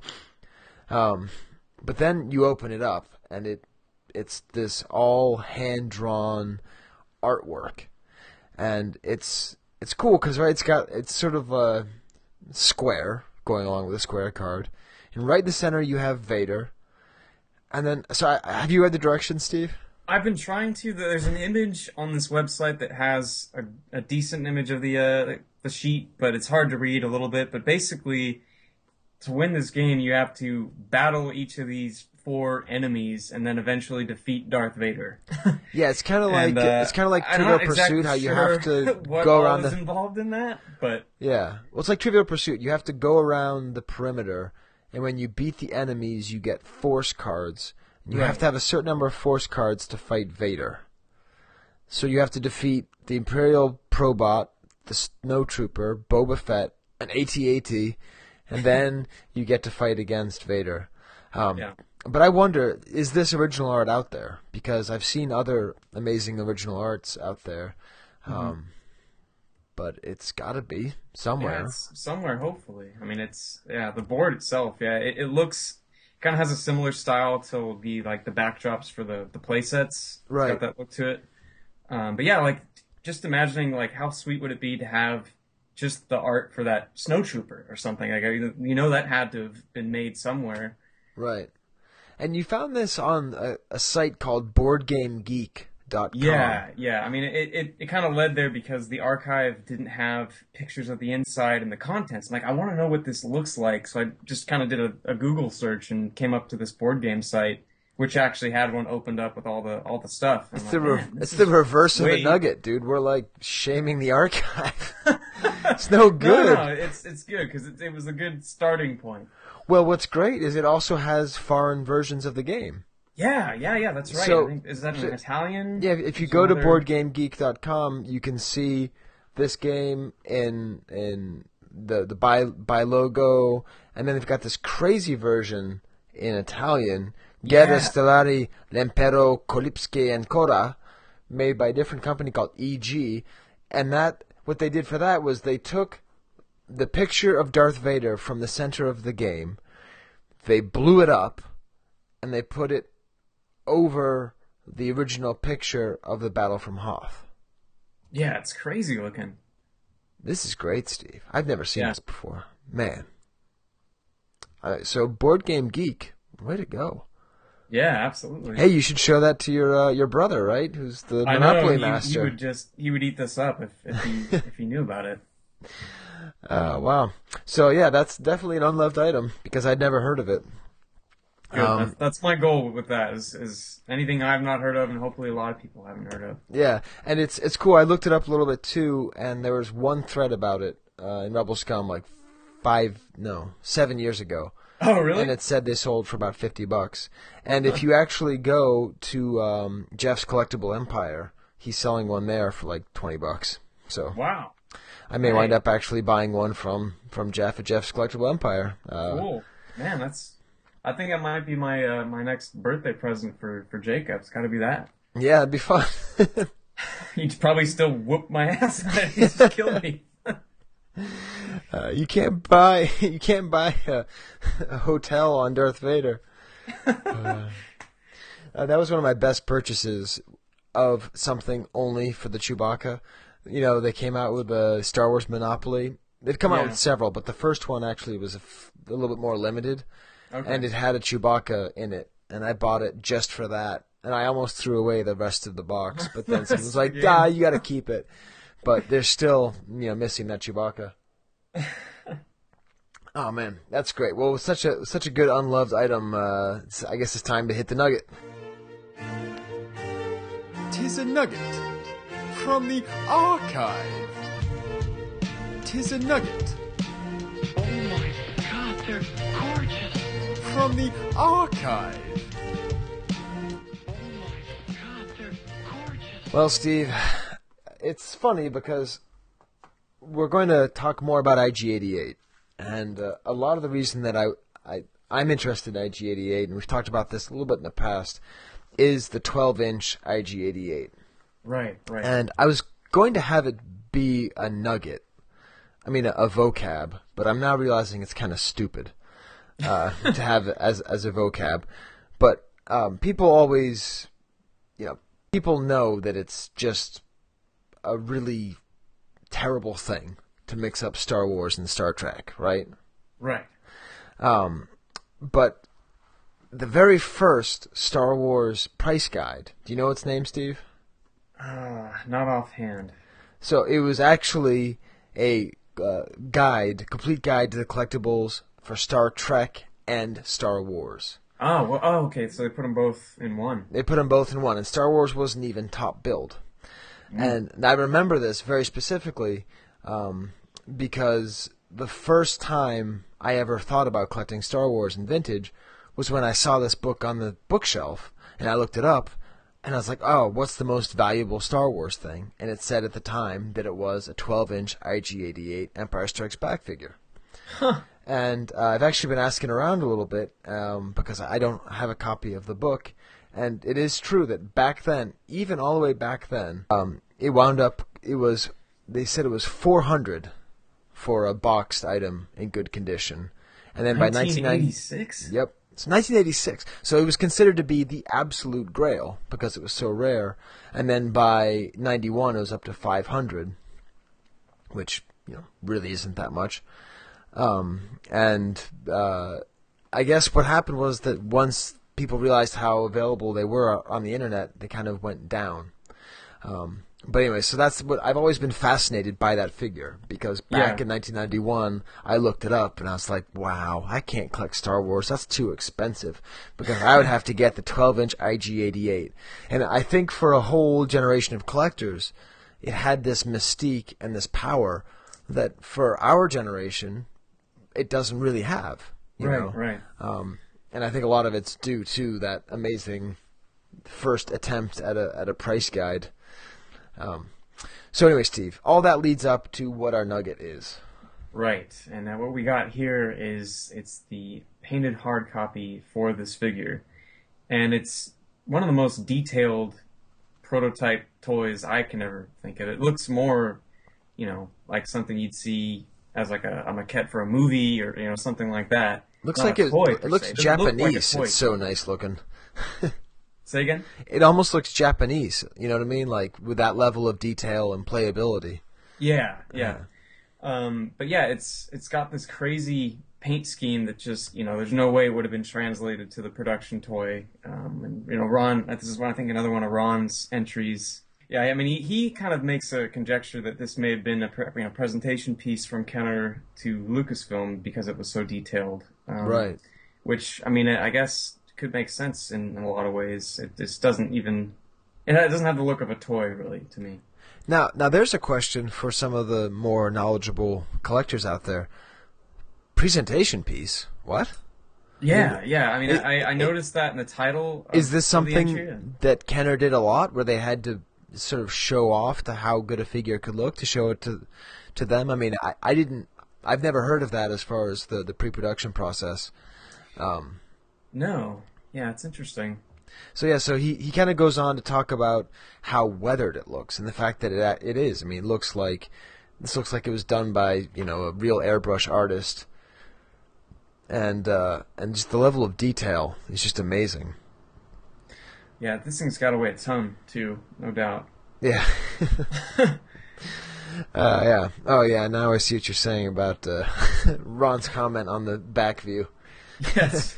Now relax, Mr. 88. This here exam won't last but a minute. So yeah, and he really goes on to emphasize how he's never seen a hard copy with this level of intricacy or beauty. So maybe this can open up a level of dialogue about this. I'll put out an email to Ron about this too, and we'll talk about it more and say, what really is the deal with this crazy high quality painted hard copy.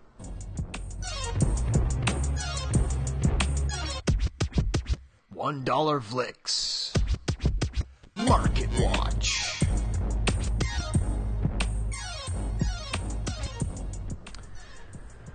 Well, Steve, we got a new idea for the Market Watch. That's right. To celebrate 3 years of the Chive Cast, 3 years of $1 Vlixises, we're going to actually have a roundtable Market Watch with Fratastic Pete and Brisbane Mike.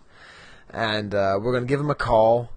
We can't do it now because right now it's Wednesday, and so in Australia it is purple. So the timing doesn't work out there. I don't know where Fratastic is. Probably passed out at Kappa Delta Phi. So we're going to call them at some point in the next week and record that live. And I think that'll be kind of exciting. Yeah. Matter of fact, I know it's going to be exciting, Steve, because here it is. All right, so we're back here, Steve. We got the Market Watch, the $1 Vlicks, and we are once again joined by our friends from Minnesota and Brisbane. Now that I know how to pronounce it correctly, Steve, I'll call it Brisbane, just like he wants. Right, Mike? Did I say it right? Brisbane? yeah, that's what I... But, and actually, on our interview, we didn't quite get to it. What was the origin of the frat thing was that you were in a frat, right, Fratastic Pete? But it didn't have a cool name. What was the name of the frat? It was Delta Upsilon. Well, then, in that case, Steve, I'm just going to go ahead and say that Delta Epsilon is the official fraternity of the Vintage Pod. Does that sound good to you? That sounds fair, yeah. Okay, and at least up until... I mean, we have a lot of Australian fans, but... is there a Australian rules football team in Brisbane? Yeah, there is. They're called the Lions, and there's a rugby league team called the Broncos. Although you guys are following rugby now, aren't you? So yeah, we're trying, but we'll just stick with the Lions. The Lions are the official Australian rules football team of the Chive Cast. There. You see, Steve, we don't need to pay them. We just need to give them useless compliments. That's right.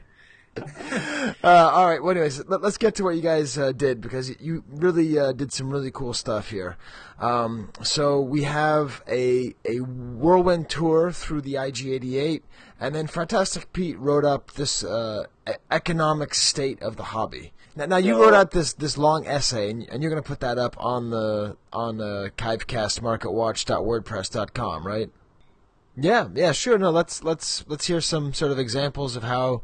So in general, what you're saying is, from what you've seen in the market, it's been going up since 2011 or something, right? Yeah. I mean, we kind of benchmark 2011 and 2012 data just because it's a little bit more relevant. But really, what we see is that it follows a lot of the similar macroeconomic trends that we see overall. So really, since 2008, it's been rebounding with the market. But then even this last year, with a lot of the news, the new movies, TV shows, which we mentioned things like Toy Hunters and how important that is to the hobby. Right. The work that Jordan's doing there. We just look at demographic trends, the new toys coming out. So there are a lot of different, very cool things happening that are kind of helping things appreciate even more than what we've seen in the past. Right, and of course the Chive Cast Vintage Pod, completely. I mean, you can say it's because of the economic rebuilding, but it's the work of us and Lobart and stuff that really. Anyway, I would just throw that in there as a market factor, as a major market factor. But I love your example. So why don't you tell us because what you did was, right, you took just some like one figure in similar condition and then see how it's changed. So like what was the Biker Scout you saw? Yeah, so what we picked up was there was an AFA Biker Scout that went recently for $170, which, first off, as a lot of people would say who aren't watching the market, that is a huge, huge dollar amount, especially when you think about 6-7 years ago or even earlier, being able to pick up an example like this for, $40-50. Right. But look at the last couple of years, it's only about a 20% increase over last year, which was more than a 70% increase over the year before.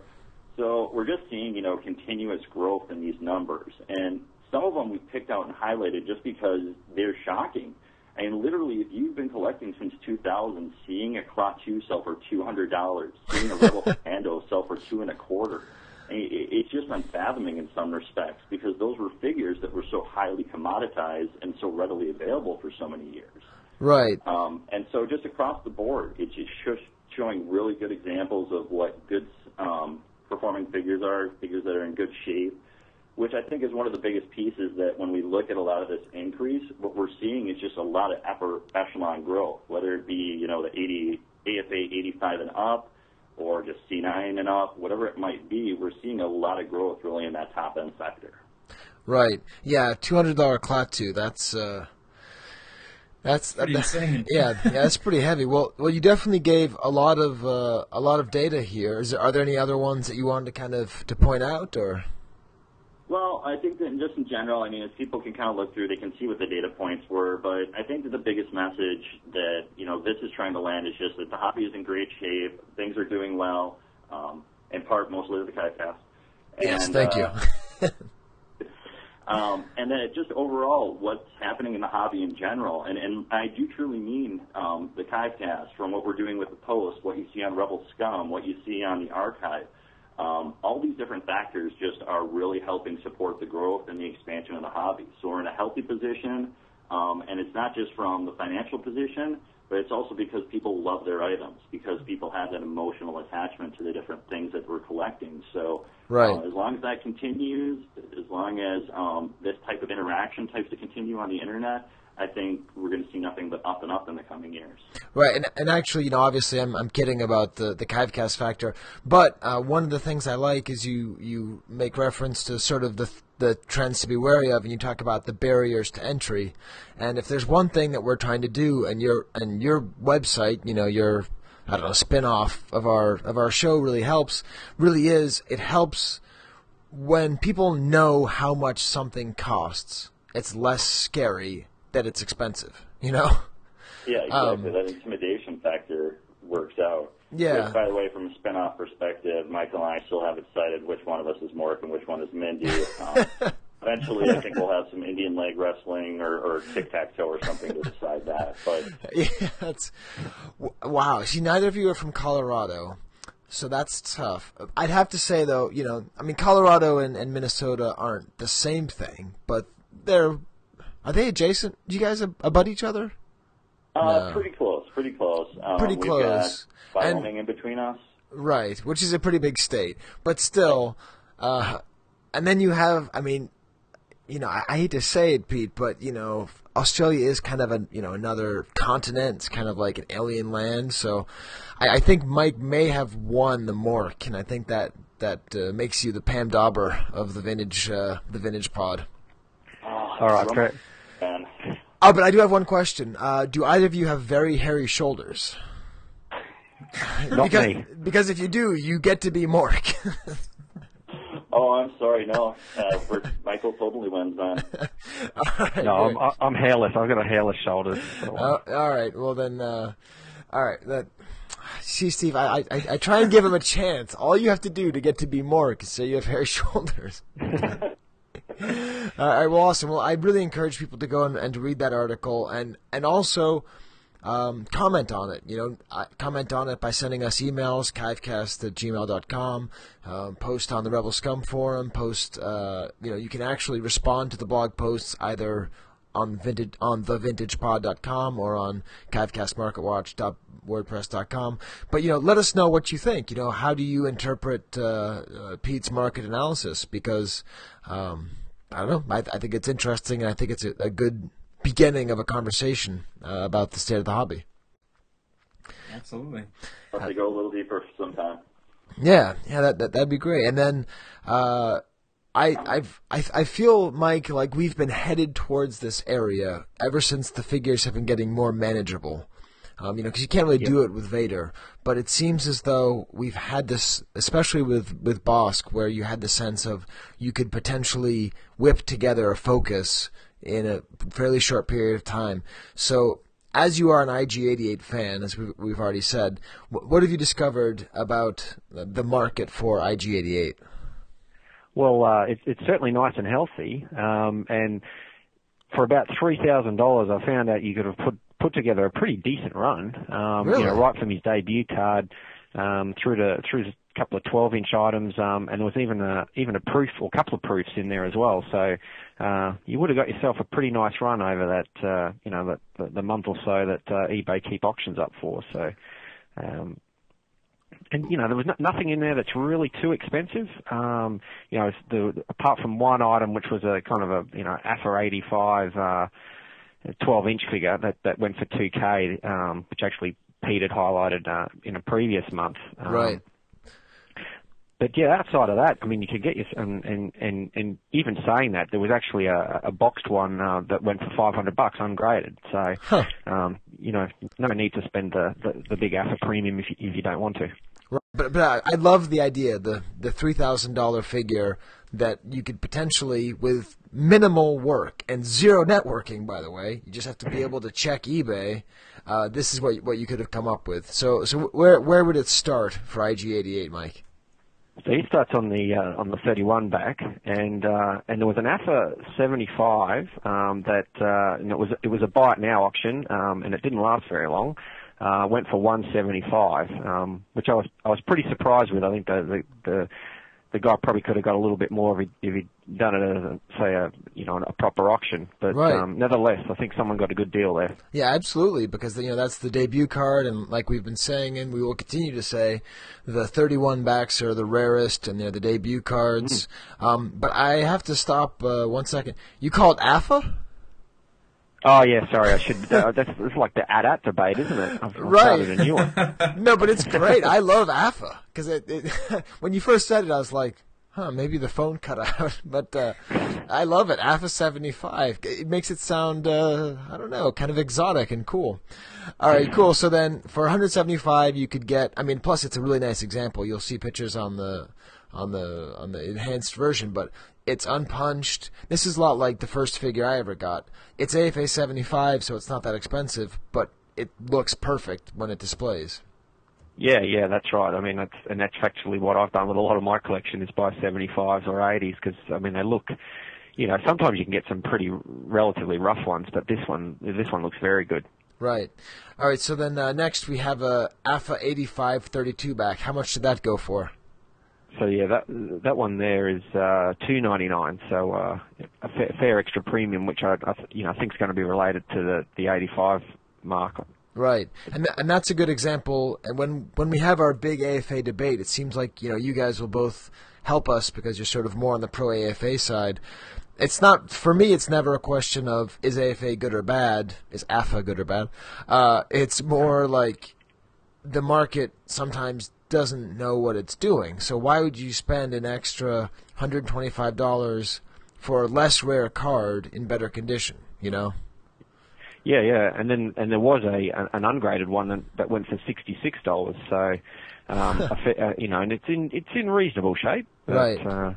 Yeah. Yeah. No, that's. I think if you had that $3,000 budget, you'd be much better off buying the AFA 75 31 back, and then getting ungraded 66, and then for $225 you have his first two cards right there. Yeah, that's exactly right. All right, so what's next, Mike? So then there's then we get into the 41 backs. So there's the survival kit offer, which I think looks great on the IG-88 card. Just the whole color combo, I think, is pretty good with that one. So he sold for just under $250, and again he was graded and at 85. So there were some really nice high-end graded pieces selling for IG-88 in recent times. That's a good point too about the I'm sorry, Mike. You listen to the show, so you know one of the main keys is that you can't say one thing without me going off on a 5-minute tangent. I was waiting for this one, Skye. Oh, good, Steve, because Steve remembers recording the show. First of all, I'd like to agree with you that the Starburst looks great on this figure, and I think any figure like Chewbacca or IG-88 that has the yellow background, any of the Starburst figures just looks great because the yellow and the red just matches beautifully.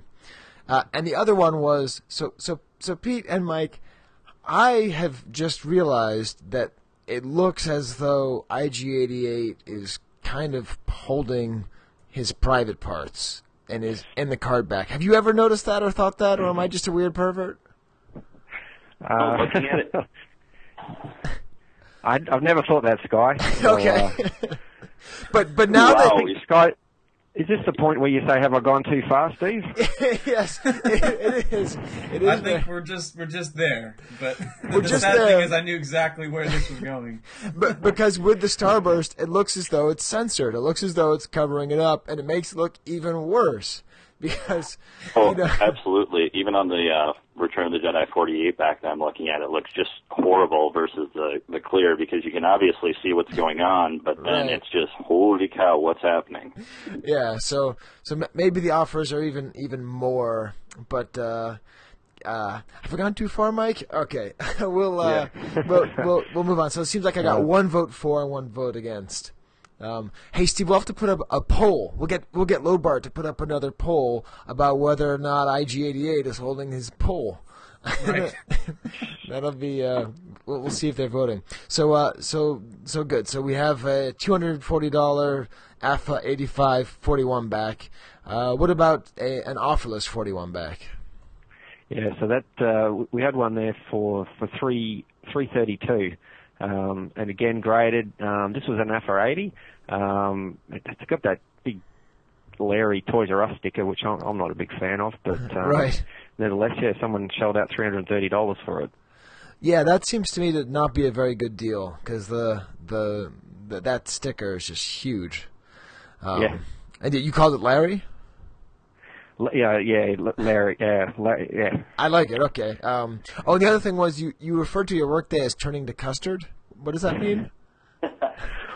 Well, actually, I must admit, when you emailed me back about that, I thought, yeah, where is that saying from? So I looked it up. It's a New Zealand saying, and we've got a few New Zealanders here at work who use it frequently. So I must have really got it from them. But yeah, my day was not going well, but it recovered, and I was able to join. So that's the main thing. Right, that's what matters. So that's what going to Custard means. Okay, that's I like Larry and I like going to Custard. You know, we're trying to expand our vintage vocabulary here, and I gotta say, Mike, you're knocking out of the box here with AFA, Custard, and Larry. So,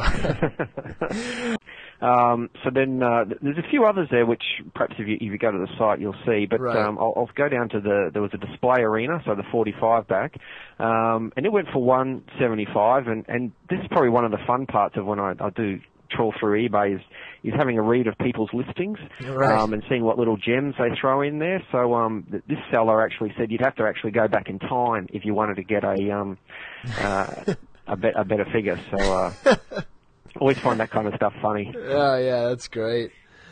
Yeah. And boy, there's a lot here. So I do suggest that you go to chivecastmarketwatch.wordpress.com because I mean you could get not only a 48 back B with the Revenge sticker, but you could also get the 48 back C with the Revenge printed offer. And it's not that easy when you're putting together a carded run to get both of those. But within 1 month, how much would those have cost you, Mike? This the 48 back. Yeah. Yeah, so $200 and then $130. So. Yeah, that's really cool. You see, Steve, again, every single month, I'm like, I should just take out $3,000 and just put together an IG-88 focus. IG-88, yeah. Oh man, this one's dead cheap. Collecting vicariously, Skye. Yeah, think of it that way. Exactly. Now, the first Return of the Jedi figure, this may prick up Pete's ears here.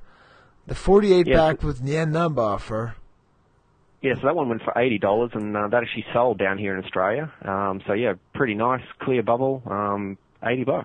So good deal. Yeah, and that's an insane deal because the 48 backs are the rarest of the return figures, and wow, that's just beautiful. $50. Yeah, really tough to find him on a 48 back. Probably only a few graded examples out there, and just he's one of the more popular sub characters. So yeah, that's a really good deal. Right. Wow, that's but it's not like a special. No, it's Maple Plains, Minnesota. Okay. Yeah. It's not the. I must admit, I had a look to see because I remember as a kid getting the 9 offer, and no, it wasn't the Australian version of it. So. Oh, okay. Did you actually send away for the Nyan Nub offer in Australia? Yeah, that's right. Yeah, all the remaining card backs I have from a kid have got the little corner missing, and I can remember spending many afternoons coming home, checking the letterbox, and being disappointed it wasn't there, but then it eventually showed up. So. That's awesome. Yeah, because we in our news section we highlighted Brody Walker's. No wait, it's Brody Walker, right? Yeah, that's right. It's not Brocky Walker, right? We highlighted Brody Walker's Australian collection, and Steve and I both marveled at the fact that we don't actually fully understand the Australian Nyan Nub offer. But at some point we're going to have sort of an Australian roundtable. So that's awesome though that you still have your card backs from that. You should actually probably post those sometime. I think people might find those interesting. Yeah, I should do that. Yeah. And then it seems like the rest of the Return of the Jedis all kind of go for. Yeah, nothing too crazy down there. Right. I did find one foreign tri-logo, and it went for $250. And having collected these IG-88s, the tri-logos, it's not super common. Right. So.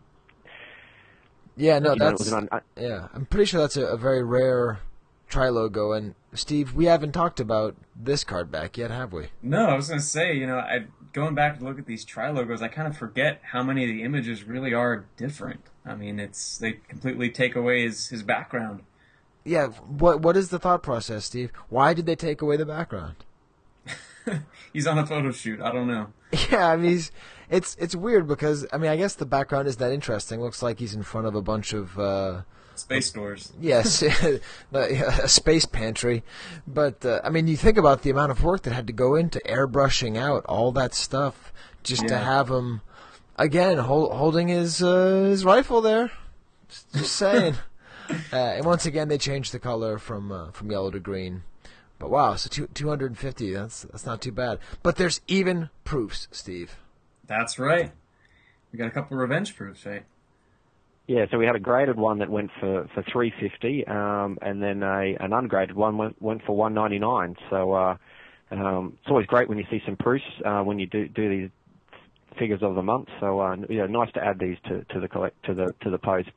And actually, I must admit, every now and then, and I did it recently with Boba Fett. There was a revenge proof sold for Boba Fett, so I went back and added him to the post just as a bit of a postscript, so that it's there for prosperity as what one of those sold for in recent times. Oh, that's great. I believe I speak on behalf of the entire hobby when I say, as much as you guys ever want to throw in there, regardless if it has to do with the show or not, I think it's great because having that information archived somewhere, it's great. So, how much did it go for, out of curiosity? $14.20, I believe, and it's a little bittersweet too. I was going to put it in mine, but it's more bittersweet because I was the runner-up bidder on it. Oh man, it went for $14.25. You said? Yeah, like right around there. Yeah. There's at least 49 more of them out there, so it's all right. You'll get one eventually.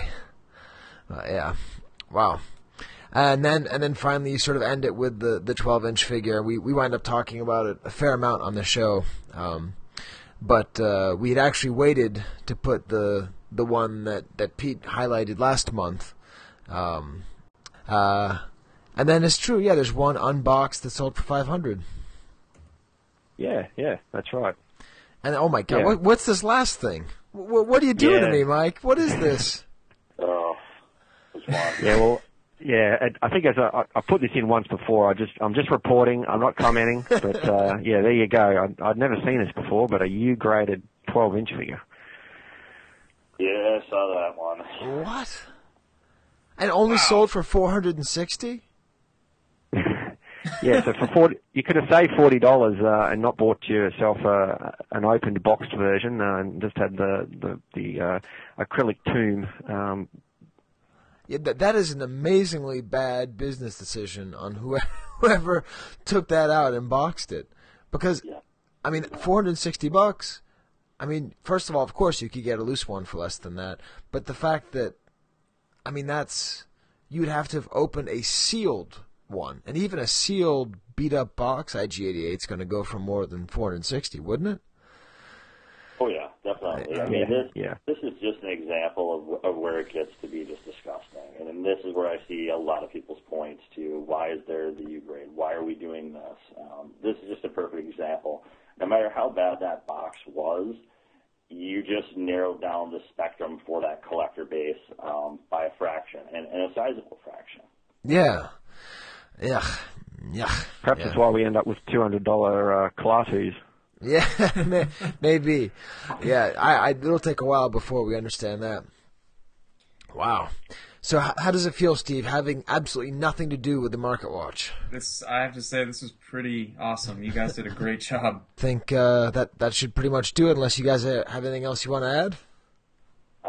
Just for me, thanks, guys, for everything you do. 3 years is a long time to be doing this, and just as much as we love supporting the show, we do this partially because we started from the passion you guys have. So thanks for doing this for so long. All right. Well, hey, thank you very much. That's nice. Yeah, and I'd echo what Pete says. It's great what you guys do. It really keeps you interested in the hobby. So yeah, thanks, guys. All right. Thank you, guys. Yeah, thank you. All right, take care, everyone. All right. Wampa Wampa. Talk to you next month. All right. Cheers. Cheers. Here at the Chive Cast, we really do care. You can email us at chivecast@gmail.com. You can call us at our special Wampa line. That's POKUT Wampa, or 1765-889-2672.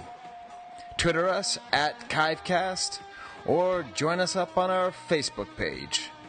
We really do care. Well, Steve, presuming that went really well, in general, I would say that a lot of the feedback we've been getting, Steve, I don't know if you ever had this experience. What kind of student were you in grade school? I was a total nerd. I mean, I did well. Oh, really? Okay. Because I was always the has potential kind of guy. Okay. And so about once a year, I'd screw up and I'd do something really well. But, like, for instance, I don't think I wrote one good paper in high school my freshman year, but I wrote one paper breaking down Out on the Tiles by Led Zeppelin off Led Zeppelin 3. Nice. And it's the most detailed piece of art. I mean, it's probably the best thing I've ever written. You know, I was like 15 years old, and everything else I wrote for that class about Lord of the Flies and, I don't know, Fern Gully, where the red fern grows, all that stuff. Everything was terrible. I just read the back of the book. I never actually read a book in high school. But this one thing I did about a Led Zeppelin song was so good. And so then for the rest of my high school career, every time I had that teacher, remember the paper you wrote about the Led Zeppelins? I know you can do it, Skye. You show such potential. All that is a way of saying that people seem to really like the round table format. Yeah. So we're going to try and do more of those. The problem with the roundtable format is it's a very tricky thing to do. Like I've been talking with Rob Amantea because he said he'd really like to join in, and I'm like, great, absolutely, we're going to do one in the next couple months, and you'll be on it. And his first email back to me was, "What's it about?" And I don't know. So we're going to figure that out, but we are going to do more because it does seem people like the polyvocal. Yeah. So that's sort of one of the main feedbacks. Also, Steve, as part of the feedback, we're going to have a new feature. And it's called Canada's Greatest Know-It-All. Is this where the new drop comes in? This is where the new drop comes in. The survival of the smartest. Giving up isn't an option. Canada's Greatest Know-It-All. Skye So anyway, so Scott Bradley, Canada's greatest know-it-all.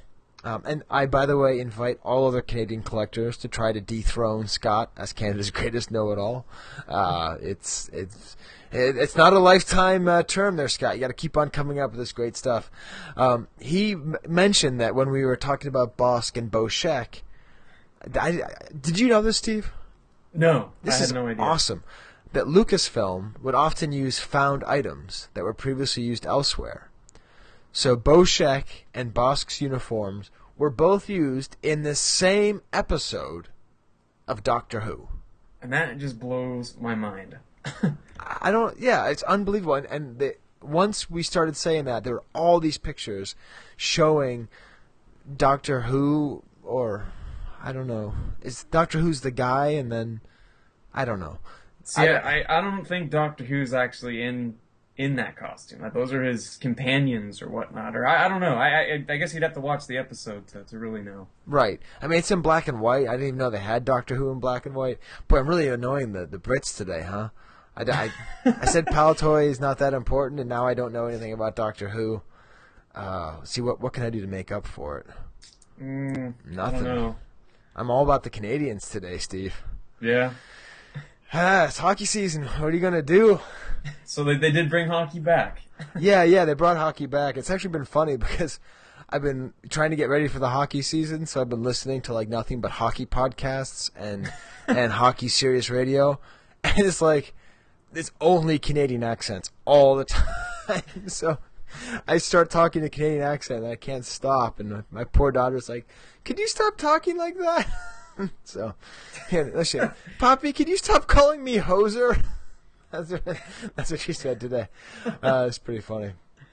But yeah, so it was great. It just wound up producing a lot of interesting information all about this one episode of Doctor Who that featured these outfits that both of them used. So we were not far off. No. And then in the future, I'm going to come up with a drop for Jaredness. I don't know, what can we call Jared's? Well, you call it Gallery de Jared. Is that what you call it? Yeah. I mean, we could build on that. Yeah, I'm pretty sure we can build on that. But Steve, would you like to read what he wrote about? Sure. Well, we have another unknown product that Jared has unearthed. Let's see. Okay. I think it's time we let everyone know that it is indeed a legit mini-rig. This is talking about the Ugnaught car that Ron mentioned in that episode last month. It was actually kit-bashed and even had packaging photography taken for the 1982 Toy Fair. I think keeping these discoveries from people really hurts the hobby, just like the secrecy that kept the B-Wing pilot and skiff guard disguise hidden from the general collecting public for so long. A gem like that deserved to be shared, and I'm probably going out on a limb here and making certain that a certain party's mad. But I think the true story of the Ugnaught car needs to be shared. As I mentioned above, the vehicle was originally planned as an extension of the mini-rig line in 1982. A kit-bash example was made, and packaging photography was taken, and even a box mock-up was put together to be included for the 1982 Toy Fair catalog.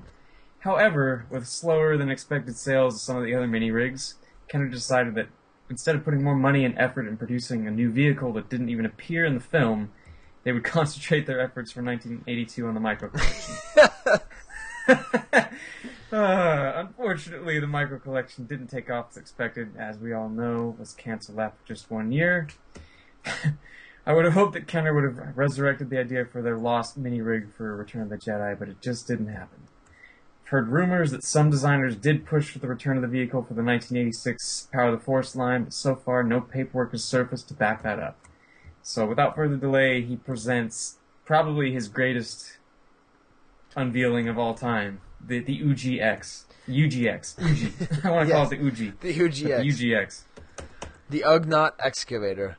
And it looks completely legit. It looks completely feasible because what he did was he took one of the Cloud Car,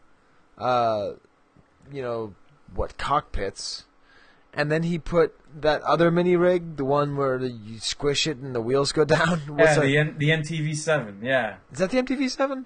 Yeah, I'm pretty sure. I thought it was the PDT 8. That's the one that just has a box with two seats. Oh, okay. Yeah, so he takes the MTV7 and he shows it squishing down and he colored it orange. And this is absolutely doable. I mean, we can absolutely put our creative minds to create an actual UGX. I'm saying we go whole hog on it. Yeah. So it was Chris Wilkins who made the actual the B-Wing pilot and skiff guard disguise. Right. I don't know if he can do this, but someone's got to take the time, make a box. Maybe, I don't know, someone out there can come up with inserts, with like little line art showing it. But this is it looks absolutely like a mini rig, and it's great. Again, some things just make doing the show worth it, and that's definitely one of them.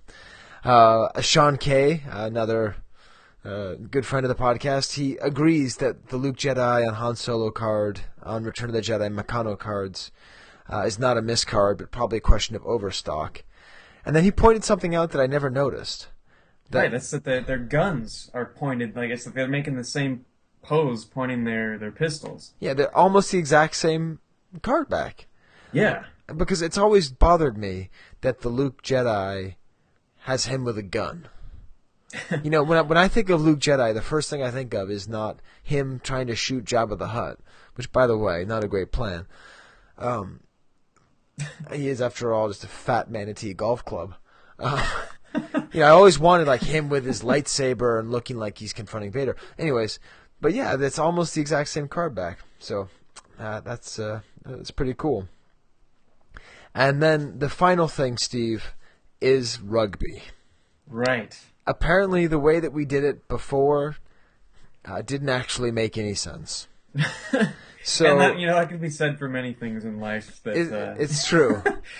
So what we're going to do, Anthony's helped us out, and he's pointed us to the fixtures on the Heineken Cup. So we're going to bet on 5 of these matches. Whoever wins, or whoever loses, has to wear a shirt that says that the other knows more about rugby. So if I win, it'll say, Steve knows more about rugby, and if Steve wins, then I will have to say Steve knows more about rugby. Did I say the same thing twice? You know what? No matter what, the shirt's going to say Steve knows more about rugby. And either I wear it or you wear it, okay? Because that's much funnier. Okay, so we're going to just pick 5 matches. Let's pick the last 5 matches on here, okay? Okay, the last 5. All right. I feel like I'm at the horse races and just as confused as I am there. Scarlets or ASM Clermont-Auvergne? I'm going to go with Clermont-Auvergne, okay? All right, sounds good. Good. The next one, you have already have Munster Rugby before, so you want to keep Munster Rugby? I'll stick with Munster. And I'll go with Racing Metro 92. The next one will be Saracens versus Edinburgh Rugby. Would you have a pick on that? I'll go with Edinburgh. All right, I'll go with Saracens. Then there's the Leicester Tigers, or Leicester, or Leicester, or Leicester. Hey, British people, I'm annoying you even more. So Leicester Tigers or Toulouse. I'll take Toulouse. Okay. And then finally, Benetton Treviso or the Ospreys. I'm going to go Ospreys. You're going to go Ospreys. Okay, so whoever wins that, Anthony, you're going to have to tell us who won that. Who's going to wear the Steve Knows More About Rugby t-shirt? And that'll be fun. Yeah, I like it. Yeah, good. And, it'll be a couple of years from now, so that'll be fun, because we'll have to remember to wear the shirt. Steve Knows More About Rugby. And we'll have enough time to make, like, a really cool design shirt. Oh, awesome. Well, good, Steve. Well, so, essentially, next month, I think, is going to be a roundtable episode. Okay. I think we're going to talk about, I'm going to just come up with certain topics, and those are going to be items, and then we'll just sort of basically do our normal episode just with other people kind of chipping in. Sounds good to me. That worked well last time. Yeah, sounds good. I mean, I don't think we're going to have the same folks on, but we'll just sort of see, who wants to be on there. Sounds good. All right, Steve. Well, sounds like a date. I'll talk to you next week to record the rest of the episode. But as far as the rest of you space freaks out there, I've only got 2 words for you, and they're the same word. Wampa wampa. Adios. These action figures are not yet available, but this Star Wars Early Bird certificate package is in stores. With its colorful Star Wars picture display stand and certificate, the stand together. This podcast is not endorsed by Lucasfilm Limited, Hasbro Toys, or 20th Century Fox, and is intended for entertainment and information purposes only. The official Star Wars site can be found at www.starwars.com. The official Hasbro site can be found at www.hasbro.com. Star Wars, all names and sounds of Star Wars characters and any other Star Wars related items are registered trademarks and or copyrights of Lucasfilm Limited or the respective copyright and trademark holders. All original content of this podcast is the intellectual property of the Star Wars Collectors Archive, unless otherwise